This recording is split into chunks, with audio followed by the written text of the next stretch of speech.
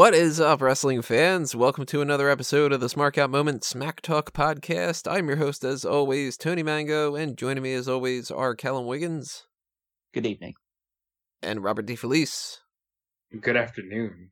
Good morning, everybody. We are talking about the February 2019 mailbag Q&A. The inbox has been filled up from a bunch of questions from you guys that you had sent in. Thank you to everybody who sent your questions in, and we're going to answer about 75% of them or so. We have way too many to answer without this being a 3.5 hour podcast or something. So gotta make a little pick and choose. And I'm going with the ones that I think we haven't necessarily covered or we won't cover in the future. So some things that were put out there, what are your thoughts on the NXT call-ups in this kind of capacity? What do you think about this leading towards whatever at Fastlane, whatever? We're going to get into some of that stuff when we start talking Fastlane and we start talking WrestleMania a little bit more over the coming weeks, but we still do have a lot of things to get into, so that's why I'm talking a little fast here to just go right into Howard's first question here. Actually, Howard's only question, now I'm saying that. He says, have you seen this new guy from NXT, Eric Bugenhagen? I like his charisma and scream, but his air instrument gimmick might be a little bit too goofy for the main roster. He could wind up another No Way Jose or even an Adam Rose. What do you think about these types of gimmicks? You might as well just make him a part of 3MB already.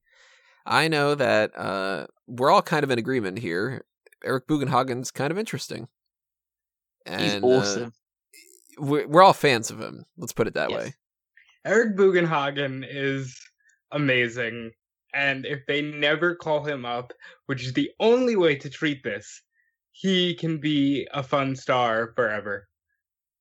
I know like Howard in the question is basically saying that being a No Way Jose and Adam Rose is a bad thing. If handled correctly, they can be really great things. You need fun, interesting jobbers. The Honky Tonk Man is going into the Hall of Fame this year, as an example of that. Yeah, and Eric Bugenhagen never needs to be. He's never ever going to be a main event guy. It's highly unlikely, at least with his current gimmick. But he's just an opening act guy that can come out, have some fun, get the crowd excited, and then heads off. Just a perfect character for that. Is that his real name? Bugenhagen? What a great, what a name that works for a character like this, because it's so cheesy and seems phony, but that's probably his legitimate name. It'd be funny if Bugenhagen was real, but he was actually John Bugenhagen. Yeah. Yeah, he, as far as I know, he actually is Eric Bugenhagen, and they were actually, for a short time frame, they were calling him Rick Boog, like RICBOOG, and that was actually not that long before he came up and they started just going back to Eric Bugenhagen. So I'm kind of curious if they're going to switch that back at some point. Like, he's just going to go like, yeah, this is Rick Boog here. And then they're just going to start referring to him as that when they start building a little bit more steam with him. You know how they it was Donovan Dijak and then Chris Dijak. And then now he's Dominic Dijakovic. They do that every so often. So he might go into Rick Boog again, but his gimmick's going to stay the same at least because he's over with the crowd. And, it might lead nowhere.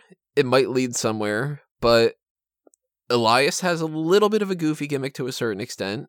And Bailey has a weird gimmick. She's just out there hugging everybody and everything. And she ended up becoming a serious enough character and all that. So if he's interesting enough and people really like him, he's got a good look to him. Like, he looks like he's a tough guy. And he stands out from a crowd.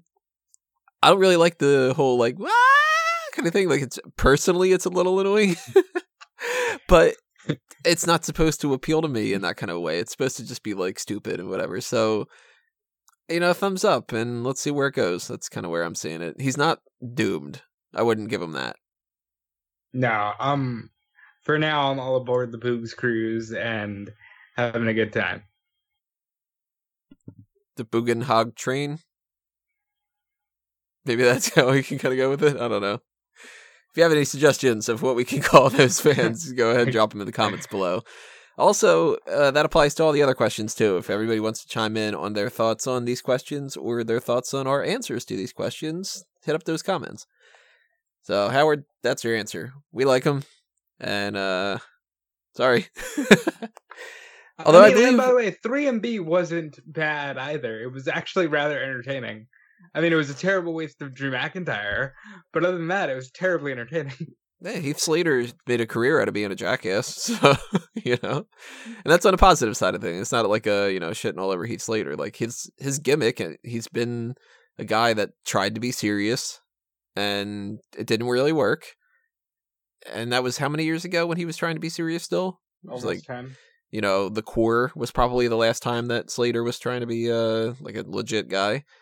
So yeah, he's made a career out of just being a joke in that regard. So it works for some people, you know. Santino, look at how many titles he won. I think it was Howard last month that had said something about over-the-top characters, correct? Probably. So there you go. He's a little over the top to a certain extent. Anyway, let's move on to Isaac Allen's questions. He starts it off with, if you had a custom belt, what would it look like? For example, material, center plate, etc. Definitely black leather. Definitely gold. Definitely a globe in the center at some, some kind of design. And something in particular that two things in particular that I really don't like about titles, and they still kind of do this. I know that it was like it used to be the way that they would do it, and I really wish that they didn't do it anymore. Number one, no drawings or illustrations of wrestlers.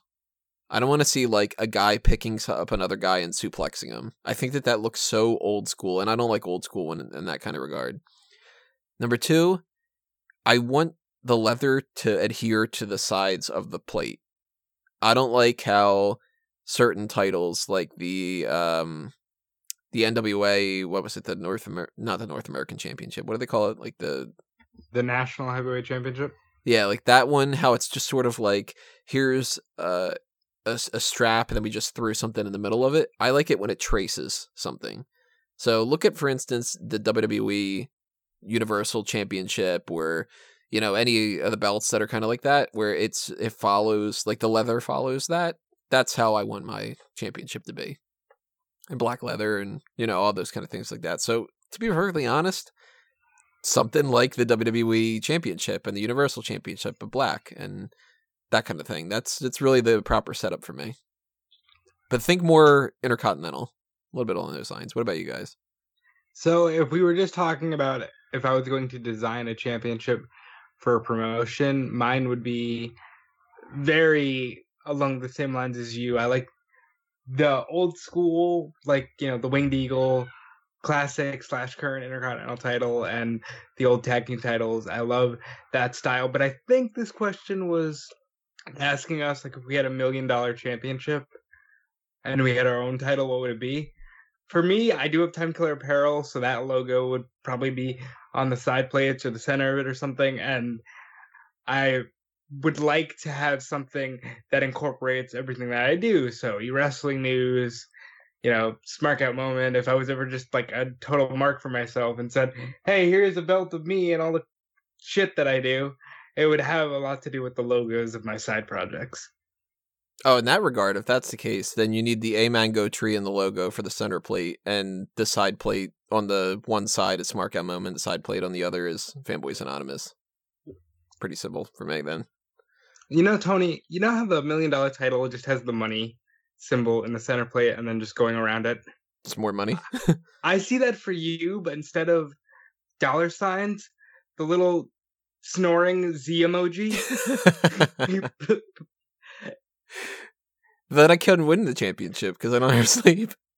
Well, no, it's a 24/7 deal. That's why you don't sleep. Ah, there you go. That makes sense. What about you, Callum? What are you thinking for a title? The center plate will probably just be a giant Game Boy Advance. That's interesting. Wouldn't have called that one. And I would make it like real, so it was functioning as well. So basically, when I wasn't wearing the championship, I could take it off and start just playing on the giant Game Boy Advance, and just like have Mario Kart playing or whatever, and something on those lines. And so there's a greater incentive to keep hold of the belt, because if I lose it, I lose my Game Boy Advance. And somebody else picks up on your save game. Yeah, exactly. And they could just erase it and like do whatever like terrible things to it. Like my high scores could all get beat, and it'll be terrible. So it'd have to be like my biggest association outside of like love of wrestling is love of video gaming. So it'd have to be some sort of association with that. So either something that looked like a Game Boy Advance or Nintendo Switch or a PlayStation controller or something like that, just to have that sort of shape within the center plate, and then the straps of either side, and then at the side of it you could have like trophies and achievements and stuff like that along the side of it. Would you guys have different colors, or would you have a black strap like I do? I'd make mine green. Green's my color, so I have to do it. You know, I would try a couple different things. I always liked how like Shawn and Warrior had the different straps. So I'd try a red strap, a la the North American Championship, which Tony hates, or even a blue strap, like the remember the Attitude Era World Title had a blue strap to it. Not a fan. Let's move on here. This one we will talk obviously in more detail a little bit throughout the next month or so, but on a very basic kind of regard, Isaac asks, do you think that Kofi Kingston is over the hill, or can he still have a run at the top of the stage in his career? And I think we're probably going to be all in agreement with this. Definitely not too old. Yeah, I mean, Kofi Kingston deserves this run, and he's very capable. And I mean, over the hill, Callum and I, we come from an era where Hulk Hogan won the championship from Triple H in 2002, and you know, Ric Flair was very much in the championship picture up until the end of his career. Like, over the hill, to an extent, doesn't exist in my eyes. As long as they can play their hits and play them well, they can have a run. I go along the lines of there's a wrestler's age doesn't actually matter too much in regards of it. What matters is their TV age. And even though Kofi's been around for 11 years, he's been in fun tag teams, and he's been like mid-carder. He's been obviously with New Day for so long. So he hasn't really had that one chance to be in the main event or be in a feud centered around him and a major championship. So he doesn't have that string to his bow. So it's something that audience haven't seen. So whether he was over the hill or he had been established for a long time, we haven't seen that side of him, and so it's something new and fresh, as opposed to if it was, say, and I know I rag on him a lot, if it was Randy Orton fighting for the WWE Championships, like, yeah, we saw him do that every year for the past 13 years or so. It's like Kofi on top is fresh and different. Plus, AJ Styles just had a year-long title reign, and he's 4 years older than Kofi. Yeah, wow. Yeah, he's definitely not over the hill. Yeah, so if AJ can get that, and he's got a 4-year gap on that, then Kofi can, at the very least, have a transitional reign. That's one of those things I really want to die from that like Attitude Era fan mentality of, oh my god, they're 30? That means they're ancient. I don't get that. I never understood that. Like, you know, guys like Hogan and Flair were always entertaining for the limited stuff that they were doing. I don't know why it's like, oh, well, he's 32. I don't know if he can really be a top guy. You know what I thought was really interesting? There was a thing that they didn't put on Raw, but they had it as like a supplemental thing, which was backstage. Kurt Hawkins and Zack Ryder were talking about how, like, you know, they want to get back on track and all the other kind of stuff like that. And I think it was Ryder that brought it up. He was like, hey, we've been here for like, I don't know, like a dozen years or so, and we're only 33. And I was like, fuck, that's right. Like, Ryder right now is 33 years old. A lot of people don't get started until they're around that. And you kind of lose track of that every once in a while with people like Kofi and all them. Like, they've been around for a long time, but they started young. So even though we talk about people like Velveteen Dream being like I can call the guy kid and it makes me feel fucking old. And the future is like, oh, he's got so many years and stuff like that. Like, you kind of figure a Velveteen Dream type person, 10 years from now, he's going to be in quote unquote his prime. And who's to say Kofi Kingston isn't in his prime right now? Very interesting to think about in that kind of regard. Now, whether or not he will get a chance to do that, it's a different story, but we will talk more about that when we hit up the Fastlane predictions and everything. Let's move on to Isaac's other questions. Do you see Undertaker ever having another match in WWE or anywhere else? And which non-WWE person would be a dream match for him? Let's go the first question. Do you think WWE is going to have any kind of Undertaker matches in the future? I think he'll have at least one. What do you guys? It depends entirely on him. I'm sure they'd be willing to offer him enough money to perform, but it's whether he considers himself retired or not. I don't think that DX match was his last match. I think he'll do at least one more. Do you guys think he's going to wrestle anywhere else? No, absolutely not. No. I would 100% say no. But if we're going with the possible dream matches left, I'm going to throw in a WWE dream match thing too, because why not? We're talking about it. I went through the roster and I was trying to think of people that would make sense for him to fight left. That wouldn't just be sort of a waste. And storyline-wise and just wanting to see it and everything, I kind of can't imagine Braun Strowman being the case anymore because I think that he would just sort of kill Undertaker, And I don't want to see Braun Strowman be the heel. So the only names that I had written down were Demon Balor, just because people think that that's a thing. I don't personally think it's worth it, but whatever. Samoa Joe, I still think Samoa Joe is one of the only people that have been monster-related that Undertaker hasn't fought, and that's kind of annoying to me. But if I had to go with one match left, I'd go with Undertaker and AJ Styles, as far as WWE goes. Non-WWE, I have no fucking idea. So I'm going to pass it off to you guys. WWE or non-WWE, who do you think Undertaker should fight left? Without doing a whole one more match type thing. Okay, WWE, I think...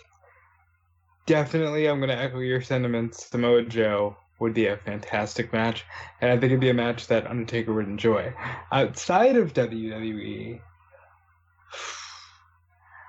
I'm going to say Minoru Suzuki, and I know that would never happen, but that's okay, because we're just talking about shit that we would want to see, not shit that we think we would see. But Suzuki would be a fun match.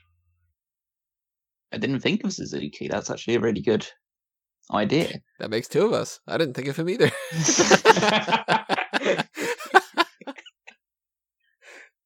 In terms of I would just stick with non-WWE people because that was the question and that was the only thing I really thought of. That Omega immediately sprung to mind as a guy that could basically just build a match around somebody who's a limited worker like Undertaker is nowadays.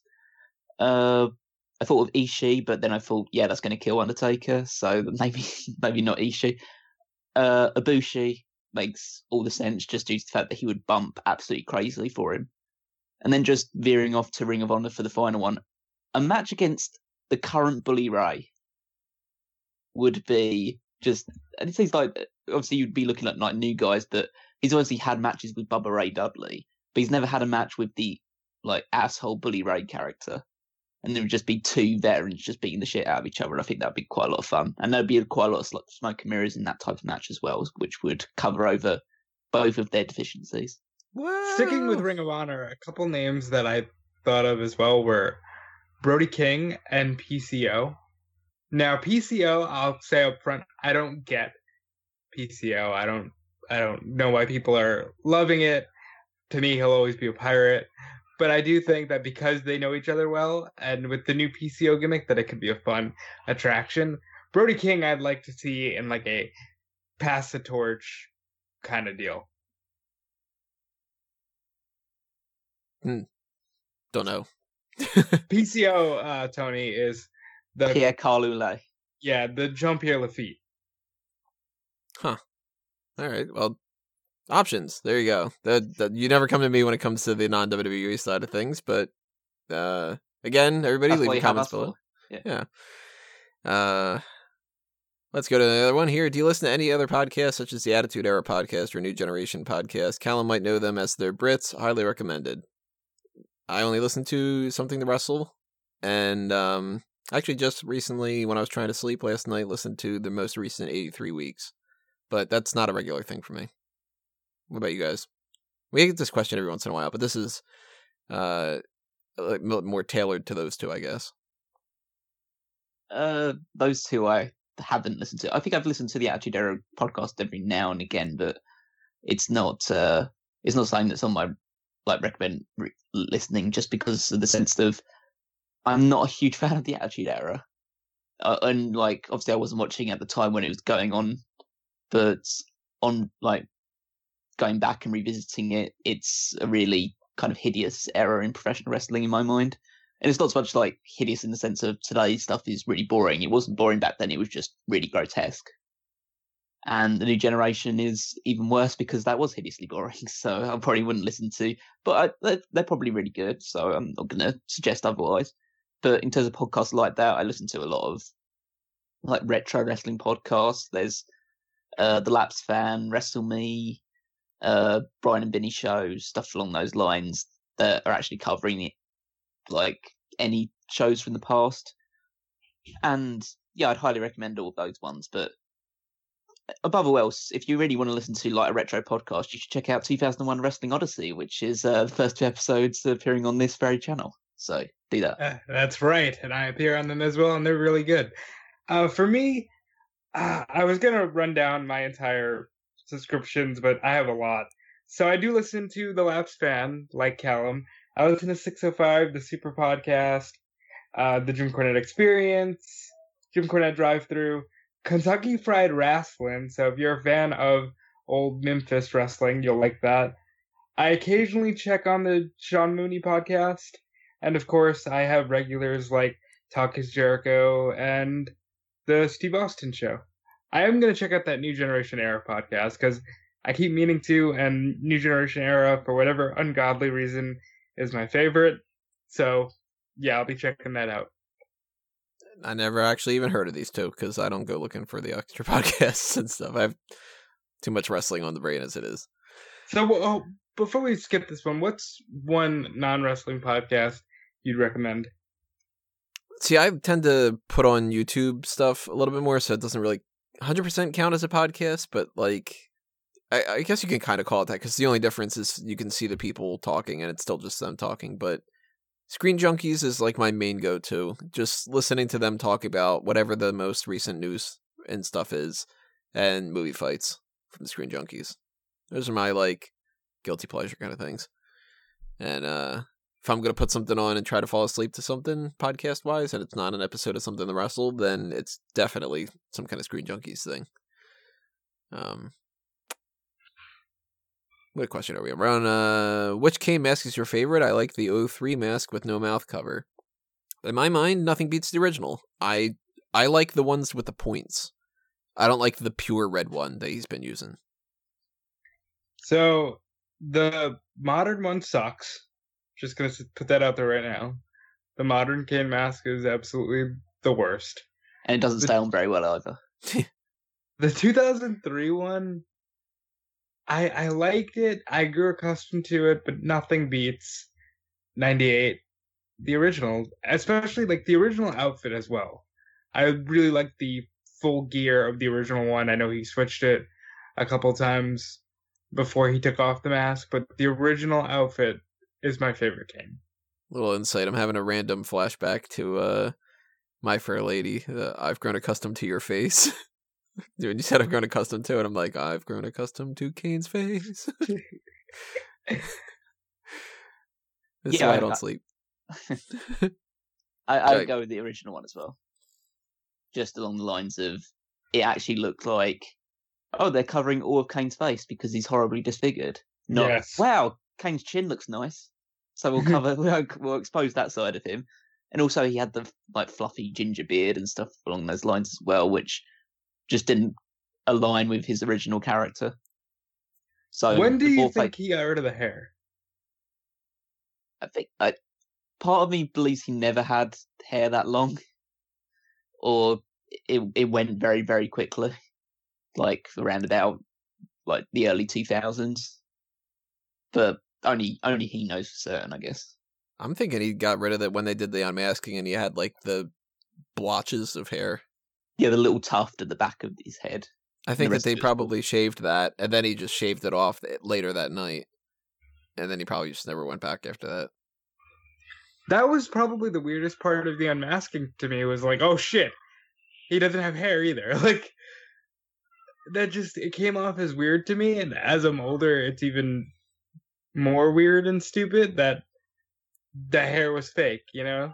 I'll break the suspension of disbelief even more. That means that even in this type of a scenario where we're imagining that this undead wizard type guy chooses, out of all the things that he can do in the entire history of, existing, he doesn't want to use his powers for anything other than to fight people in a wrestling ring. But his dead brother, who's been alive for these past, decades and all that kind of stuff, he comes back and he's like, I too am going to fight you in a wrestling ring. But first, let me go to somebody who knows how to make fake hair and a mask. And like, just imagine him just sitting there going, no, I like red. Give me the red one. And no, I want black hair. It's a little too stringy. Can you give me the other one? Yeah, I like that wig. That looks nice. And like, I mean, all with the voice box attached to his neck at the same time as well, which makes it more difficult. I like the red hair one. That's what just sort of thing. So good. Let's go to the last Isaac one here. If Scott Steiner gets inducted into the Hall of Fame, do you think he'll tell Stephanie and Triple H to fuck off? What's the percent's chance that he does something like that? 33 1/3? I would say 33 1/3, but you see, you've got 7 inductees, which means you got to divide 33 1/3 by 7, which means you've probably got like a 0.68 chance of getting inducted. And I don't ever see this one happening. That's not happening. Not until he's dead. Maybe even not then. Yeah, he has a very big knack of just pissing anybody off, and it's usually Triple H is the one that's the mediator to come in to like smooth any issues over between like Vince and previous employees. But Scott Steiner's got problems with every single member of the McMahon family, so I think it's unlikely that he's going to go in. Which means the Rick's never going to go in probably until he's dead as well, which is a shame. Yeah, like, I don't know, 20 years from now, they induct him as, like, legacy award people and just, the Steiner brothers, they did some stuff. Here you go. Here's clips of them from WCW. The end. Let's go to guest 5. A lot of these are based off of the Marvel Cinematic Universe and stuff, so if anybody wants to tap out on them, then by all means. So with this, actually, I'm going to read all of these questions because they're all kind of... I'm not going to read every single one of them, but I'm going to read a group of these and kind of lump them all together because we're probably going to repeat some of the similar things. So guest 5, he says, so with this Disney Plus streaming service coming out this year, what Marvel stuff would you like to see it in the bar of the already planned Loki, Scarlet Witch and Vision, Falcon and Winter Soldier series? Do you think that the other TV shows will be brought over eventually? Agents of S.H.I.E.L.D., Cloak and Dagger, Defenders, etc. Marvel's Kevin Feige announced a new show will air on Disney Plus. Silver Surfer, if that's the case, who would you cast for the role? He also announced that the Blade character will be introduced in Disney Plus shows. Where would you introduce his character? Personally, I'd have him show up in season 4 of Daredevil or Punisher season 3. I can imagine them working in a scene with Punisher, Blade, and Ghost Rider. How awesome would that be? Are there any other lesser known characters that you would have Marvel give a TV show to? So it's lumping these all together because there is crossover between them. To address one thing, what types of shows would you like to see? I personally look at this as any character at this point from the MCU is like, go ahead and do it. Like, they pretty much can do no wrong, and they've made a couple mistakes here and there, like the Mandarin thing, but out of 10 plus years of working on these movies, it's been primarily they get to capture the spirit of the characters perfectly. They make some really good changes to certain characters. Like, Ultron being a Tony Stark thing is so much better than Hank Pym. Fuck that whole idea. So I love the way that they work on this, and if they announce anything, I'm going to fucking watch it. I would love to see something weird like Impossible Man incorporated at some point. If you don't know what Impossible Man is, go ahead and check him out. He's kind of like Marvel's Mr. Mxyzptlk, or however you fucking pronounce it. That's how I pronounce it. But I'm interested in this idea. I don't think that the Defenders and the Netflix people are coming over because they've said that that's not necessarily going to be the case, but I want them to. But I want them to come over in a different capacity. I want a Heroes for Hire series. I don't want Jessica Jones in a whole nother season and Luke Cage in a whole nother season. I want all of them lumped together as Heroes for Hire in one show. I think that that's going to make things tighter. I want a show that's on the darker side, where it's Blade, Moon Knight, Ghost Rider, Morbius, like the more supernatural side of things. I think that would be kind of cool. I would also be interested in maybe a Hulk spinoff. You incorporate Betty Ross, Doc Samson, Rick Jones, Red Hulk, Abomination, She-Hulk, do that kind of a thing. But the big thing, Fantastic Four needs to be a TV show and not a movie. And they need to incorporate the characters that aren't going to be worth putting on the big screen, because nobody's going to want to see a Fantastic Four movie where they go, we're doing it again, and the big thing is Mole Man. Nobody gives a shit. So you put it on TV, you incorporate Mad Thinker and Namor, maybe use that as the backdoor pilot to a Silver Surfer show, and you're going to cast somebody in that? Zachary Quinto. I don't want to see a Silver Surfer show. I'm sorry. But I will say, if they can do a Fantastic Four show and do it proper, then I will trust them with anything else going forward, because the Fantastic Four have been ruined every single time that they've tried this. I like Blade. I like the idea of Blade coming to Disney Plus. I want to see more animated stuff from Marvel. We've talked about this a lot, Tony.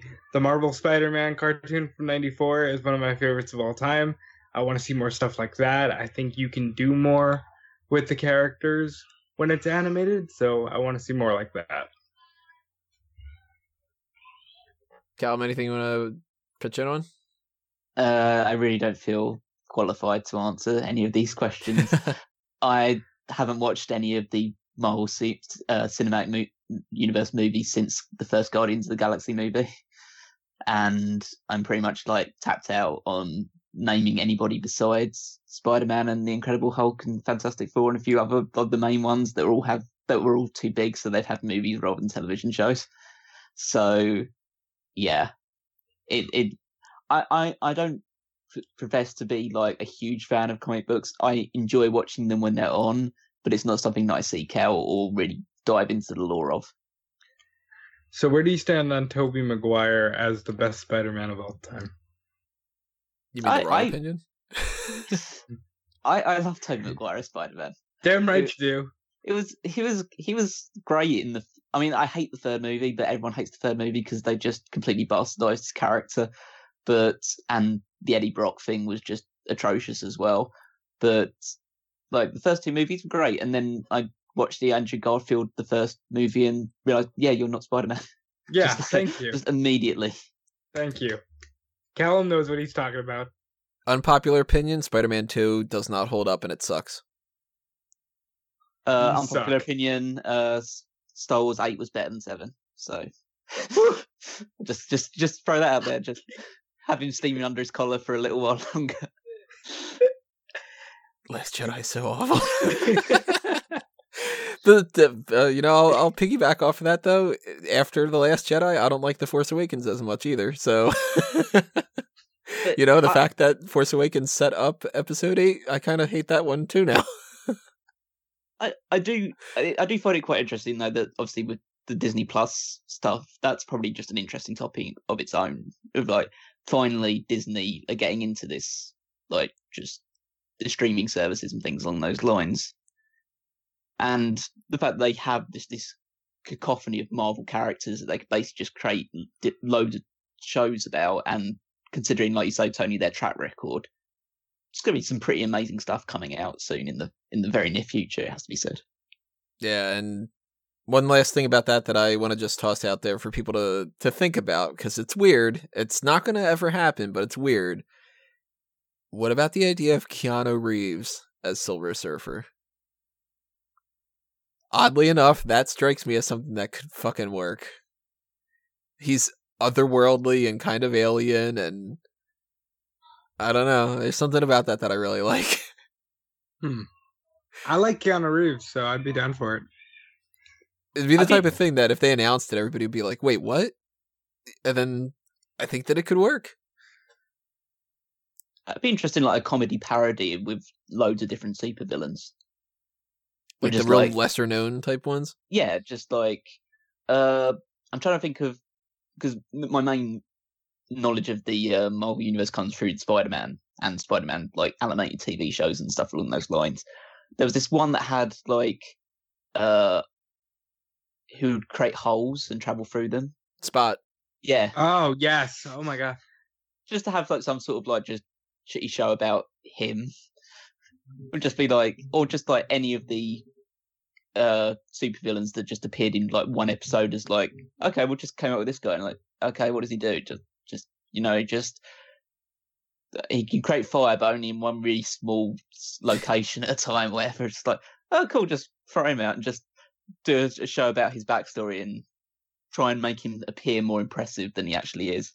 They could do that kind of a thing, either incorporate that into Damage Control, which I think that show should have actually gotten picked up. I don't know why they didn't do that.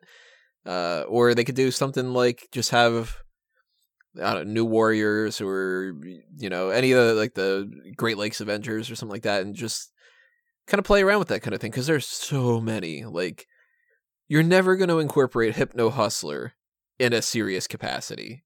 The best you can do is have Spider-Man, he's listening to a new iTunes song, and it's called Hypno Hustler or something, like little references like that. But you can play around with those kind of things. You could have the bar with no name and have like a lot of them hang out together, and Jack-o'-lantern can be like, everybody thinks that I'm just a ripoff of the Green Goblin. People will be like, you're a ripoff of the Green Goblin. You drive a fucking glider and you throw pumpkin bombs. Like, what the fuck are you supposed to be? Like, they can do that kind of stuff. It'd be a lot of fun. Have a little bit more fun with that kind of thing. Like, do a little comedy show. Like, that'd be cool.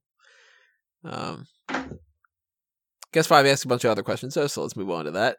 What is going on with the DC film universe, or whatever it's called these days? Feels like we need a state of the DCEU address. Number one, it's never been called the DCEU officially, and I know that they've said this before, and everybody just keeps calling it the DCEU, but that never was apparently the case. And they did put up something before that it seemed like they were going to be calling it the Worlds of DC, but then they just stopped doing that. So I don't think that they have a name for it, and I think it's the same like everything else. They have no idea what the fuck they're doing. Can I ask just quickly before obviously move on and discuss this in great deal? What does DCEU stand for? Because I get DC, obviously DC Comics and the Universe part, but what's the E doing there? Supposedly that was the DC Expanded Universe or Extended Universe. Oh, okay. More so, I think, Extended Universe. But that was never a good name, and it was just some guy on some website decided to call it that, and everybody else picked it up. So there's never been like, Marvel Cinematic Universe is what they specifically say. DC's never once referred to it as the DCEU.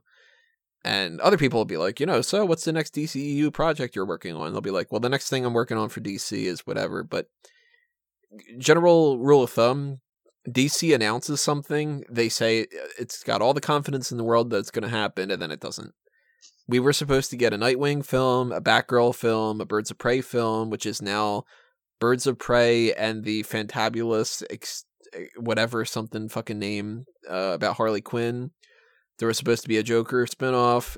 There was supposed to be a Joker and Harley Quinn film. There was supposed to be the Batman was supposed to come out like 7 times now. Ben Affleck is probably not even going to be Batman anymore. He said that he's not, even though he spent years saying he would be. We were supposed to get a Metal Men movie. We were supposed to get a Red Hood movie at some point. We were supposed to get like fucking everything. And they literally just announced things as being like, hey, instead of doing a Green Lantern Corps movie, let's say that we're going to do an Atrocitus movie. And then 2 years later they go, yeah, that's been shelved. Unless something actually has been filmed, like Shazam. We know Shazam is coming out. Everything else, just assume it's not happening. That's basically what DC films are. Let's pivot over DC to... sucks. Yeah, that's basically what it is. Carry DC on. has no idea what the fuck they're doing.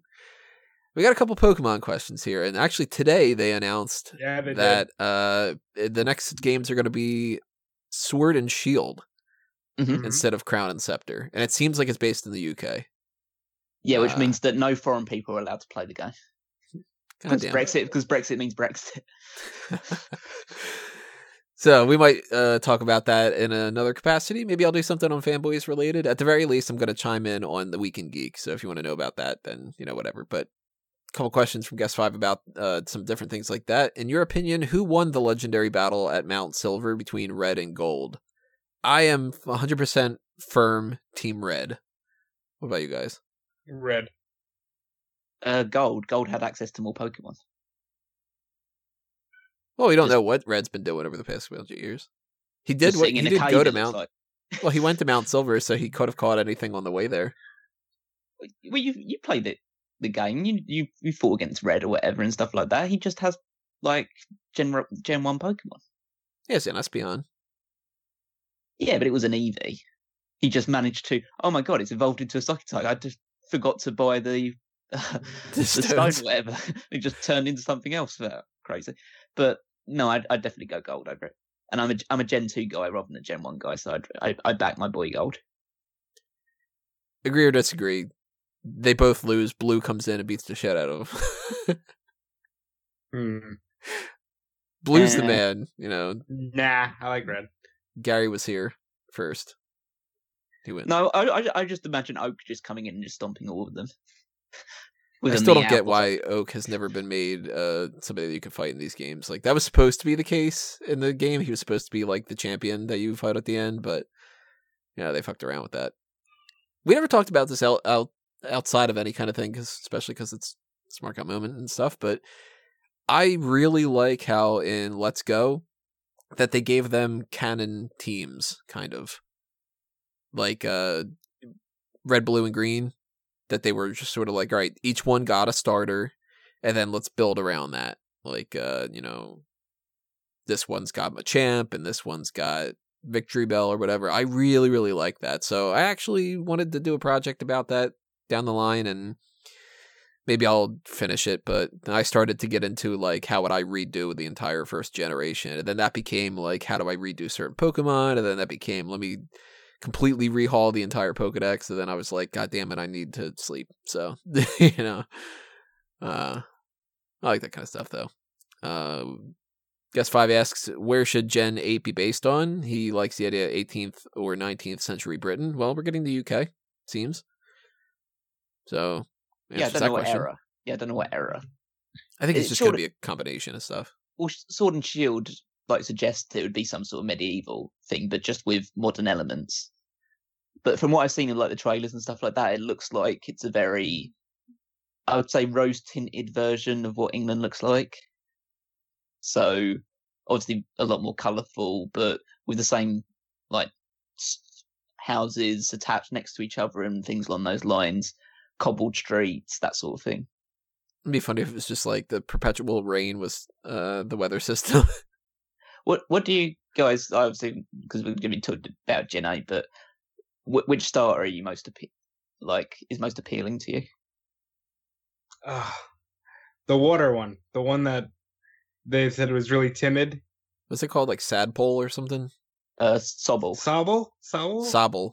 Yeah. Sadpole would be a good fucking name. A depressed tadpole? What the hell? There you go. I just made a Pokemon. Maybe that's for what it you. evolves into. That might be. Fuck. All right. There you go. So they didn't say what the eventual typings would be, right? Like, because if that's a fucking firefighting again, I'm gonna be pissed. Well, they obviously they have the fire, the water, and the grass type, but they haven't said if they have any other abilities yet, or they'll probably only have those ones for the starters, and then they'll have something different for as they evolve. But I don't think they've revealed anything about that. Yeah. I mean, I've immediately been taken by the monkey, Grookey. But I usually never go grass type, but I'm so just I looked at him and thought, yeah, he's the one, or she, whichever one I get. But obviously, Grookey's the one for me. See, I never go go fire. grass. But the description of Sobble, I was like, oh yeah, that's me. That's gonna be mine. I never go grass, even though what's the name of the cute little one that it's like a little badger or something from whatever the generation was, the cute little grass one. I'm trying to remember. It's like because some generations just don't completely blank on. Yeah, it's like a little chipmunk or something. That one's cute. Whatever that one was, it's got like a little hedgehog kind of look to him. That little guy, I like that little guy, but Chespin. Chespin. Yeah, Chespin's cute. So I would have probably picked Chespin, but I don't like grass types at all. So I always feel bad if like I were to pick a grass starter and then just abandon them down the line. So I probably would go either the bunny or the one I keep wanting to call Sadpole. But that name, let me look that up, right? Because don't they call it something like Scorch Bunny or whatever? And that's like Skull Bunny, yeah. What a fucking lame name. Like, well, it's a Fire Bunny. Let's call it I don't know, Fire Bunny. What does it go from School Bunny to School Rabbit to School Hare? Is that what the evolution? I hope that they think of something better. The best name was Pig Knight. That was fucking great. I loved that. When they showed that there was a fire pig, I'm like, if they don't call that Pig Knight, I'm going to be pissed. And thankfully they did. That was amazing. And then it was the firefighting again. And it was like, you fucked it all up. But just want to read you some internet comments real quick here that say, I would rather have the Lorax literally shit on my chest and force a gun at me than see Groki in any kind of pain. This is how the internet is. I love how passionate the Pokemon fans are. Yeah. They're just like, I see this thing, I'm adopting it, it is now my life, the end. As far as the whole like generation locations goes, now we know that this is pretty much the UK, but in the future, I'm really bad with geography. Like, I just do not give a shit. I'm the type of person that I don't want to travel. I don't care about traveling. And even if I did, people would be like, don't you want to go see like this castle? And I'd be like, no, it's a fucking building. Like, I've passed by the Empire State Building, I don't know how many times, and I've literally not looked up when I've gone there because I'm like, it's a building. Like, who cares kind of a thing. So if you're asking me, like, what's an area with a lot of like topography that would be interesting? I don't have the slightest idea.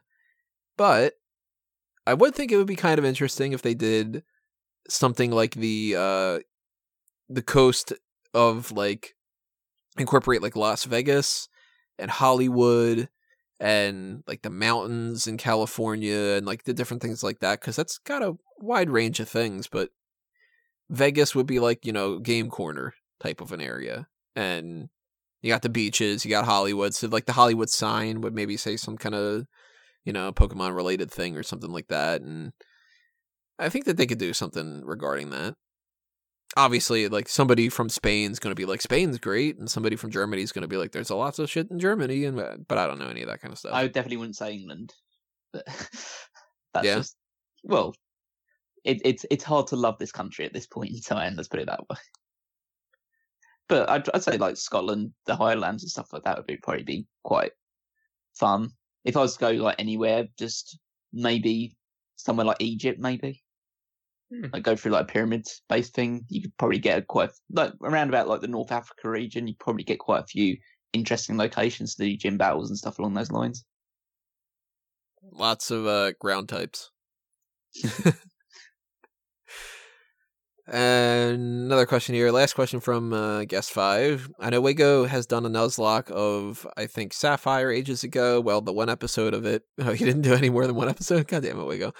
Yeah, have you guys ever thought about doing Pokemon gaming on Fanboys? Yes, but I don't have the capacity to do any of that kind of stuff. I don't have the time. I don't have the systems. I don't have the games, and I don't have the recording software and all that kind of stuff like that. But I love randomizer type things and Nuzlocks and stuff, and I did one on my own before on Black and White 2, and Nidoking was my starter, so I wrecked the fuck out of that game.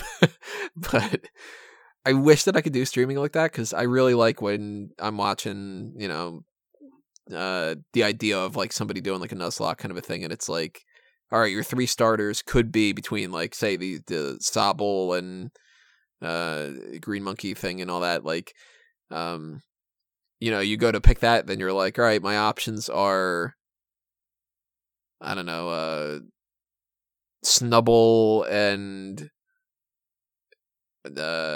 what's the name of the fucking casket ghost one, like that thing, or Mewtwo, and you're like, well, I wonder what I'm gonna fucking pick, like, if I could do it, I would do it for sure. Have you guys ever thought about doing any of that? I would like to, but I think, especially with the newer ones, doesn't Nintendo have like a pretty strict ruling on all of the streaming content regarding their stuff? No They've lapsed it a little bit. They're a little bit more like lax with that side of things than they used to be, but they still seem to be like, okay, if you're big enough or you have enough followers, stuff like that, we'll let you stream our game or whatever. But other people, maybe you just leave it or whatever. But they're a lot more lax than they used to be, especially if it goes through Twitch rather than on YouTube. Okay. But I mean, I haven't really thought of it, just because when I play a Pokemon game, I'm very slow and stilted, and I'll check out everything in like minute detail, and I'll go back and I'll grind to get levels up and things along those lines. So I think it'd be quite dull to watch, really. Talk to everybody in every town, all that. Oh, I don't do that side of things, but just having to, if I'll catch, especially with Let's Go, because it's so easy to just catch Pokemon. So I'd just go along the lines of trying to catch as many Pokemon as possible, and I'd make sure every Pokemon that I catch gets to level 100 and stuff along those lines and things like that. So, okay, so I'm about to battle Erica or whatever, so I've got to make sure that I've leveled up on my fire types at one point and stuff like that. And okay, so now I've done the grass types, so now I don't really need the fire types anymore, so they can go back in the box, and now I bring out the water types and start leveling them up, that sort of thing. It'd be incredibly dull to watch.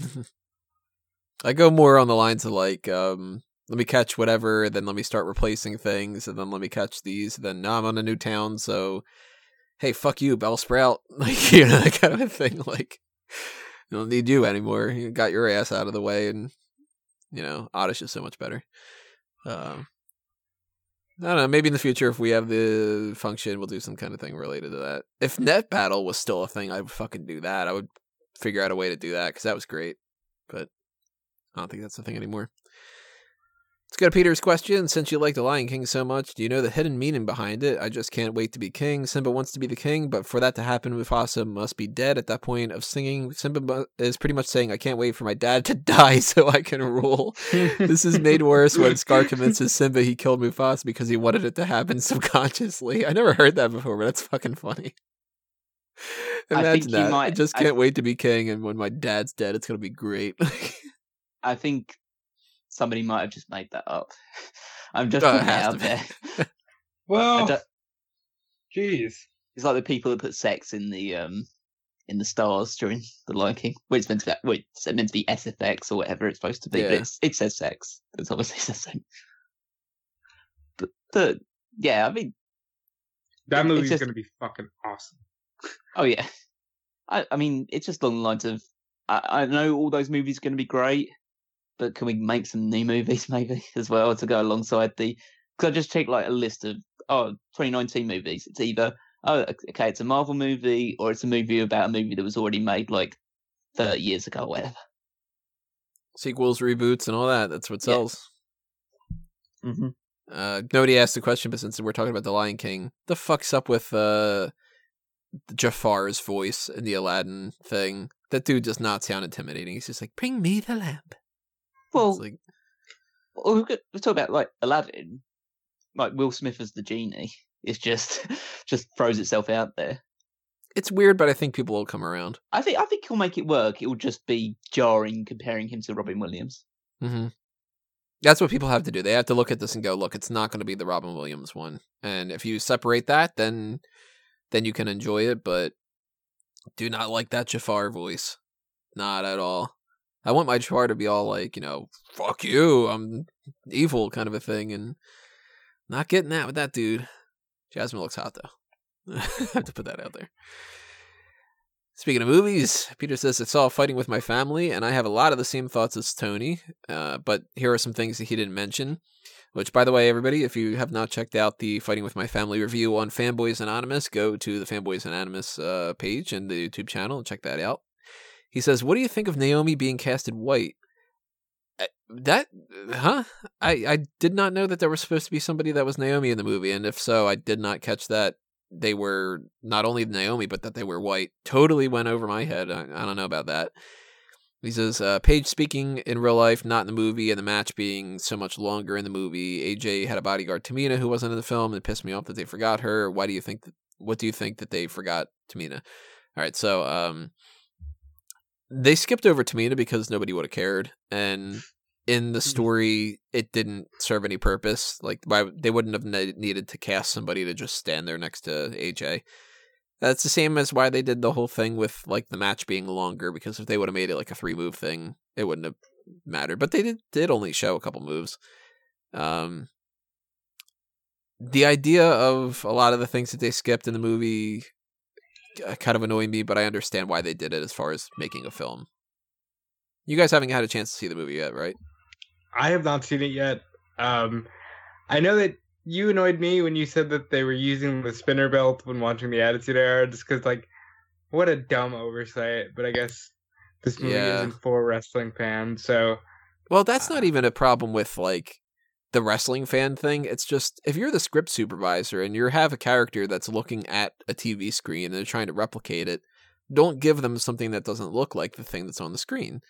Like, the Divas Championship looked like the Divas Championship, but how the fuck is the little kid Zach using a spinner belt watching the Attitude Era? The spinner belt didn't exist then, and even if it did, it's the wrong title. Like, they specifically showed The Rock holding up the Attitude Era big gold belt of the big gold eagle one, and it's like, so he created a belt not based off of the thing he's watching? Like, that's just... They had a lot of things like that, like the Monday Night Raw logo changing midway through what was supposed to be the same match and stuff. Like, yeah. One thing that I knew from when they filmed the match a year ago or whatever it was, AJ Lee is very easy to duplicate. Now, I don't understand why they just couldn't have Zelina wear, an AJ shirt and little jean shorts or whatever. Like, that seems like, again, another, I guess it's not made for wrestling fans, but that's an easy oversight to fix. Yeah, I haven't seen it, and frankly, I don't watch enough movies to put it high on my agenda of things to watch. Like, if I'm only going to watch like 5 movies a year, I'm not going to waste one of them on Fighting with My Family. But No, you're don't British, see it in Callum. theaters. You gotta support your people. She's not my people. My people are, nerds. I've basically what you've explained to me just in that really short synopsis. It's littered with. It seems to be maybe not littered, but at least has some inconsistencies with what happened in reality, which is going to annoy the fuck out of me as somebody that, if more than anything else, likes to have at least some element of historical accuracy if they're doing a quote-unquote biopic. But it seems like it was built to entertain people, and it seems to be doing the job. I'm not going to knock it by saying it's a crap movie or anything like that, especially if I haven't seen it. It's just, I don't think I'd enjoy it, which is why I'm not going to watch it. Yeah, it's not a great movie. I would recommend people checking it out if they want to check it out, and only when it's not in theaters. Don't pay to see it. What do you think of Nikki saying she was in the best shape of her life when she was dancing, not when wrestling? Fucking makes sense. Dancing is something that she obviously needs to work out for, but she probably focused a little bit more on cardio, which sometimes that works better than lifting weights and stuff. She wouldn't be on the road, so she can eat better and rest up more and not beat up her body. So, makes sense to me. I don't know anything about nutrition and shit, though. Boy, sex with Artem must have been great, huh? Who's Artem? Her Her dance partner. partner, yeah. And in real life now, I guess. Now. The whole Total Divas thing and all that, yeah. Well, I think it's just, it does make a lot of sense, basically along the lines of she would be probably leaner because you want to. It's the idea of like, obviously looks are important in WWE, but you have to have a certain amount of fat as well as muscle to protect yourself through the bumps. So you'd make yourself, well, you wouldn't have to, but you'd probably be more lean and working on cardio, as you say, to do dancing, as opposed to wrestling where you need to essentially build your muscle mass up to protect yourself from taking hits in the ring, as opposed to now you just need to concentrate on making your body as flexible as possible to do dancing stuff. Do you think Daniel Bryan needs new music and a new look? Definitely. Give him a lose like the hair kind of match kind of thing.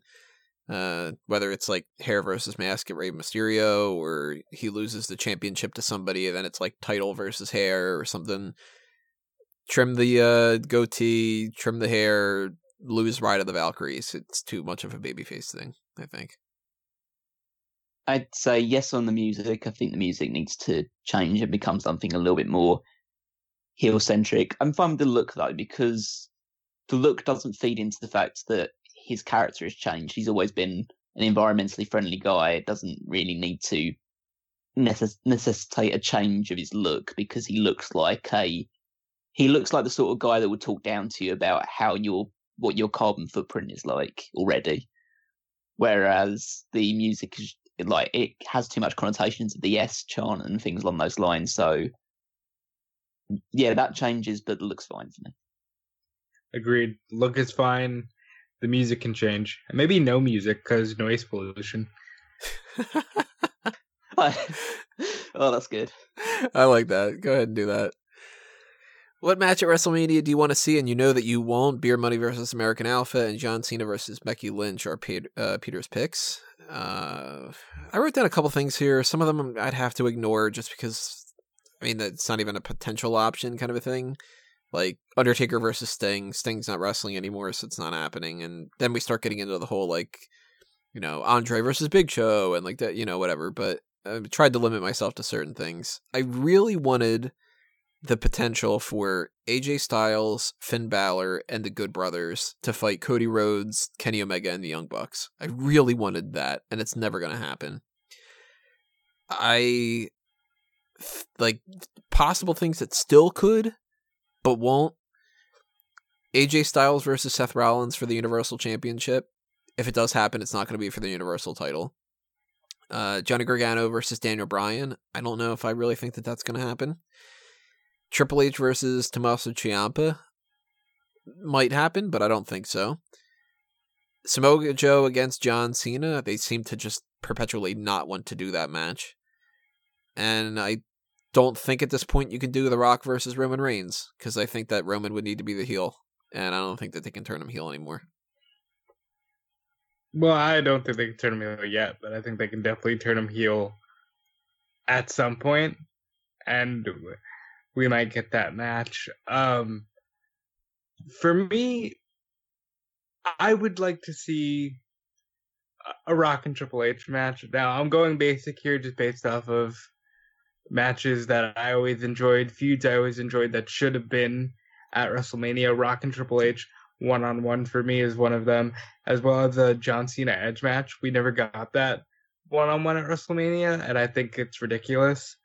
And I would also like to see the Shield triple threat. I don't know if we're going to ever get that at WrestleMania. We got it once.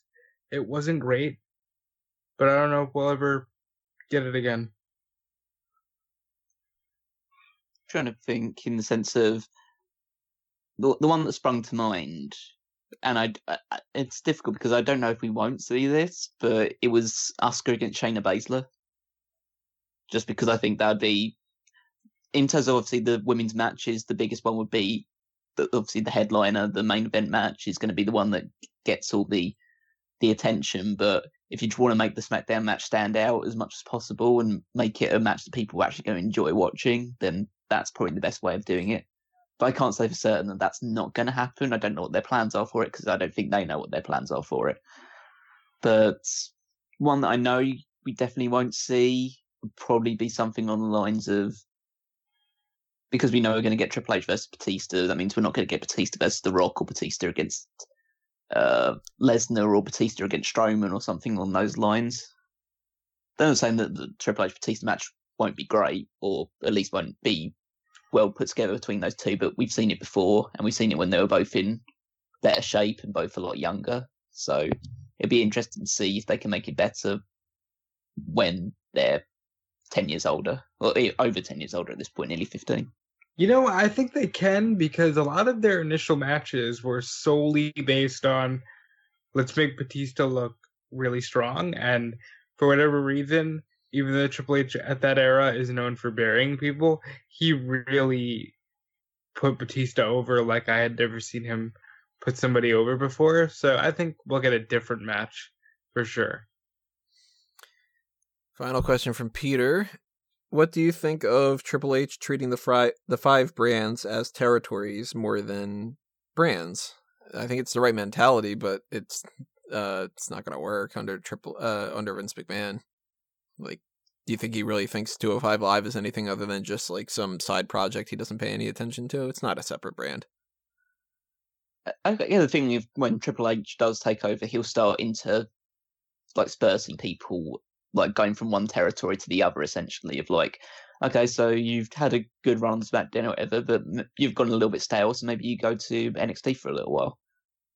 It's difficult with 205 Live and NXT UK because there's certain restrictions with them in the sense of like geography and weight limits and stuff along those lines. But I think at least between the 3 main shows of Raw, NXT, and SmackDown, especially if NXT does manage to get onto like an FS1 or something along those lines, you'll start seeing characters pop up on all different shows.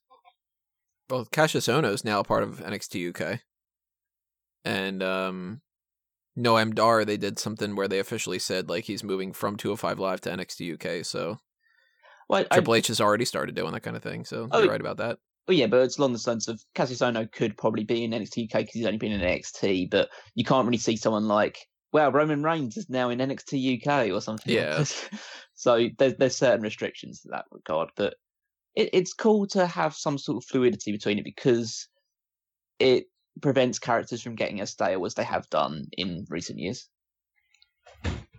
And for me, I think Triple H is doing a wonderful thing by turning the NXT systems and the brands that he's in control of into a territory. He let Akira Tozawa work some independent promotions. He lets, Velveteen Dream work for Evolve. And as long as they're not working Raw or SmackDown, they can do these indie shows. And I think it's good. And I think it's another example of what Triple H saw growing up and how he's implementing that into the business and why Triple H is just so great. And let's move to Frankie's questions. If Roman Reigns is added to the match for the Universal title at WrestleMania, would you be a fan of that? Again, this is another thing that we're going to talk about in more detail if something pops up and stuff, but I'm going to keep it pretty general here. Would you like it if it was a triple threat? I say no. Yes. Yes to being no, or yes to... No, like yes to being like, I like it a lot. No. It's like, you shouldn't just force it in. The issue, that's the big issue. It's in the sense of, you force Roman Reigns in, everyone starts getting suspicious, and there's already enough, like, and I know it's sort of like bullshit and people saying along those lines, but there's already enough suspicion out there of like, oh, was this a work? Did he actually have cancer, or was his cancer as bad as everyone assumed it was going to be, or anything along those lines? You throw him into the Universal title match, any goodwill you're building up, it slowly starts to dissipate very quickly. Well, here's my thing with that. Like, fuck people who are skeptical just because they don't want to believe that people within wrestling do anything outside of it. But wouldn't Roman Reigns going into that match, whether it's for the skeptics out, doesn't it just completely shit on everything that Rollins has done this year? Plus, it also makes it seem like, God damn it, we finally started to get people to cheer for Roman, and you're going to go straight to, let's do the thing that we did before, we're making him the top guy and all that other kind of stuff. And there's a chance that people will just go, fuck, I didn't even have a month before you started to push him down my throat again like that.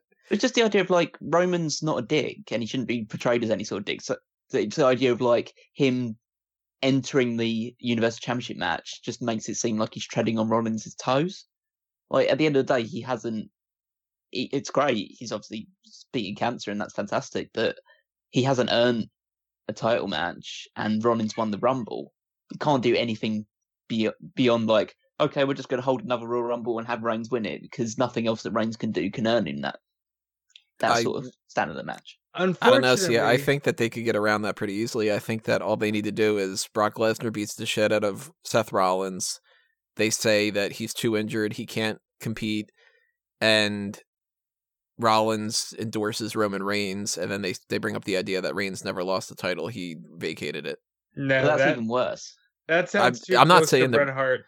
Well, I'm saying we shouldn't do that, but I think that that's how they would do it. As far as crapping on Rollins, unfortunately, I think even with Lesnar being the champion, Rollins was in a shitty spot anyway, because so much tension was just on the women. And now that we know Roman's back, and now that we know we are getting Triple H, Batista, and even with this groundswell of the Kofi Kingston thing, wherever that might lead, Rollins is in a pretty shitty situation regardless. The reason I like it is because in my head, the alternative is Brock beats Rollins anyway, and then Reigns just beats Lesnar anyway. So, like, let's just do it at Mania, and we'll figure out the rest of it. Because I think it's worse to have Rollins get there to this moment and lose just to give it to Roman than to have Roman be added into the match. And then it can be like this tit for tat, like, hey, well, you know, Seth, you were added into my match with Brock, and I never lost the belt, so maybe it's time I return the favor, or something along those lines. I guess we're going to be able to see probably the night after Fastlane. It seems like we're getting some kind of like 3-man, 4-man, 5-man, 6-man, on whatever kind of thing going on with might be a 10-man tag team match. It might be 5-on-5. I don't know. Who do you want to have a biopic that doesn't have one already? I'm assuming that this is more on the wrestling side of things, but before getting into wrestling, and this is not necessarily a biopic, but if you've not seen American Crime Story of the O.J. Simpson one and the Gianni Versace one, the Versace one I don't think is as good, and I'm not as much interested in Versace, so maybe that's the case, but I want an American Crime Story on the JonBenet Ramsey death. If that counts as a biopic, then, you know, put that out there, but we'll get into the wrestler side. Do you guys have any that aren't non-wrestling? First, let me say, O.J. Simpson was really good. I liked Versace as well. I would like to see something along the lines of a series, but on Kurt Cobain. And maybe even like a Hendrix or something along those lines. And I'm surprised one hasn't been done for Martin Luther King yet. Oh, they had the Salem one. See, I'm wrong.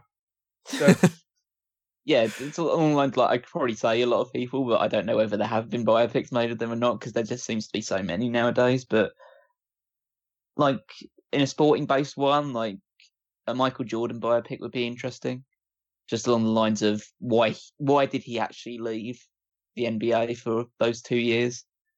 Just like to actually dig into that side of things, but you would know that he probably wouldn't allow that sort of information to go out, so you just get a very like different view of it, like one that he wants to present more than the one that's actually aligned with the truth. Maybe a Trump one when he passes away. Trump would be very good. Trump has to have a biopic at some point, and Yeah. it's going to be like Vice, where it's just like, let's address the fact that this guy's problematic. I can't think of many other ones, like off the top of my head. I'd need to do some serious hard thinking for that one. But wrestling related? I'd be curious about a Quentin Tarantino one. I don't know really what the story would be, but he's a fucking character. I'd like it if it was framed in all of his different movies. Like it tells his actual story, but it's framed in his different movies. That'd be cool. Spike Lee. Did they do one on Spike Lee? I don't know. I wouldn't see it though. I'm not a big fan of Spike Lee. I'd see it. But Stanley. Absolutely. Stanley, they have to do one. Yeah. 100% they have to do one. And I have no idea who could play him. That's a tough tale. Mm. So on the wrestling side of things, I'm going to toss out a couple ideas here that I had written down. Yay or nay on what you guys think. Ric Flair. Yay. If it's done right, see, this is the big issue with the idea that every wrestling biopic I've ever seen is shit, and it's absolutely terrible. Like, have you seen the Jesse Ventura biopic? No. I didn't even know you had one, actually. No, I would avoid it. Like, it's probably best that you haven't seen it because he just, I mean, it doesn't, essentially, they do a scene in it. I mean, I just need to explain this. They just do a scene in it where Jess Ventura is commentating during the Montreal Screwjob. Oh, what the fuck? So that's basically all you need to know about that one. The Sting one is terrible as well. I've seen the Sting one. Yeah. I didn't know Sting had one either. It's even worse with the Sting one because Sting's in it. It's like at least Jesse Ventura came out and said that he doesn't endorse the biopic they made of his life, but the Sting one's even worse because he's in it and it's still as bad.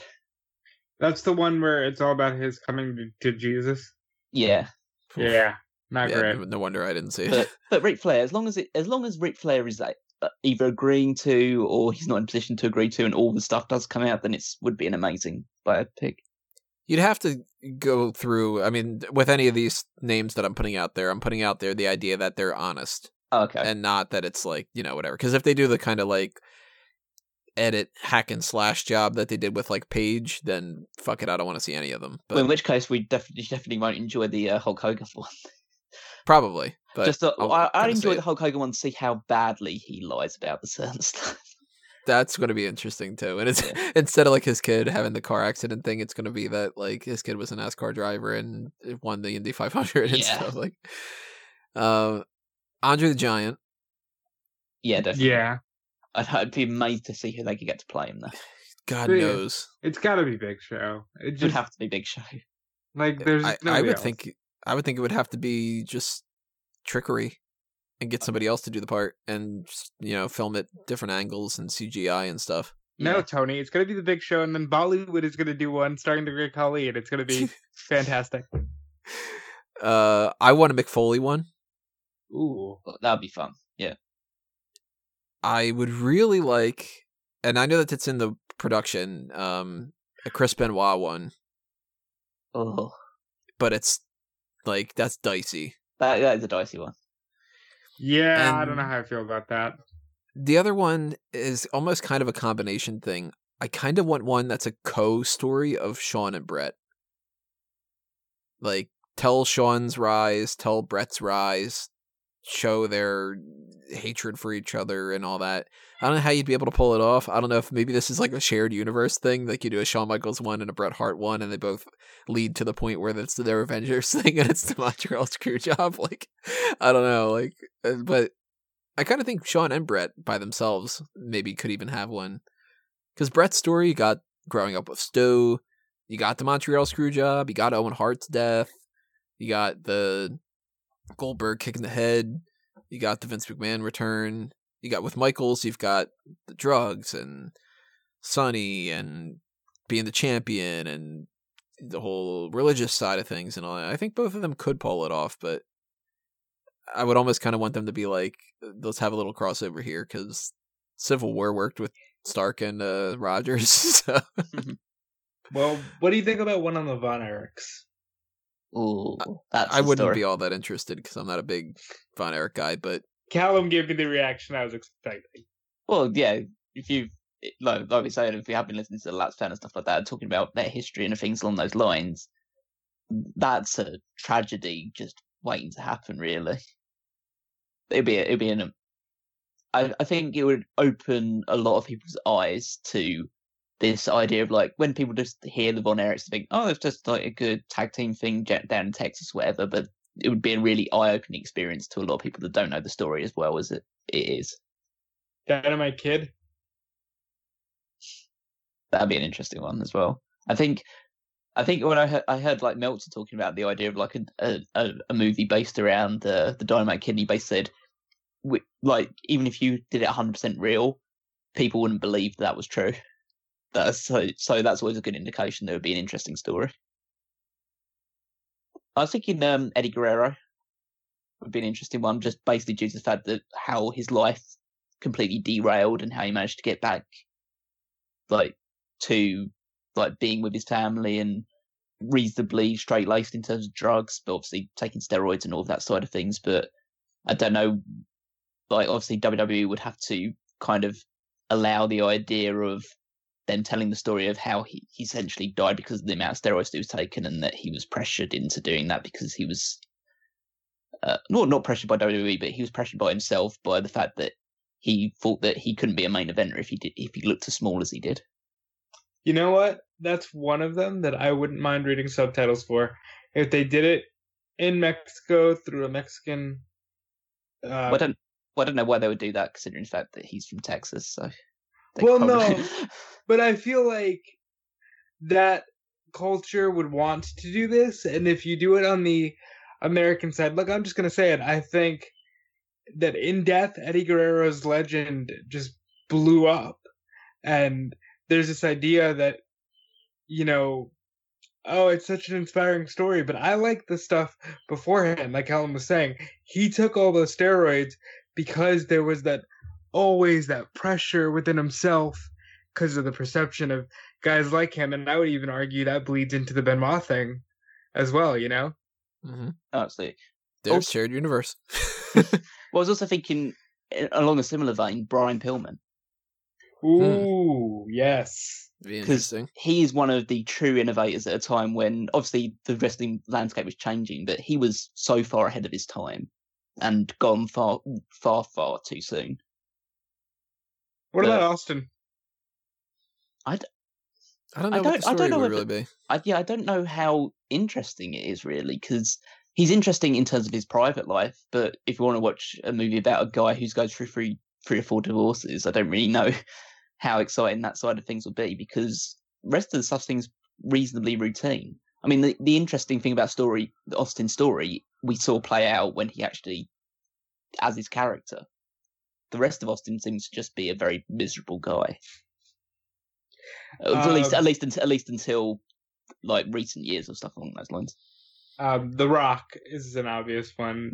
That's just a success story. There's no conflict. Well, no, there is. There's the conflict is the die Rocky die stuff and things along those lines, I guess. Really. Well, and the fact that he had the up and down relationship with his dad.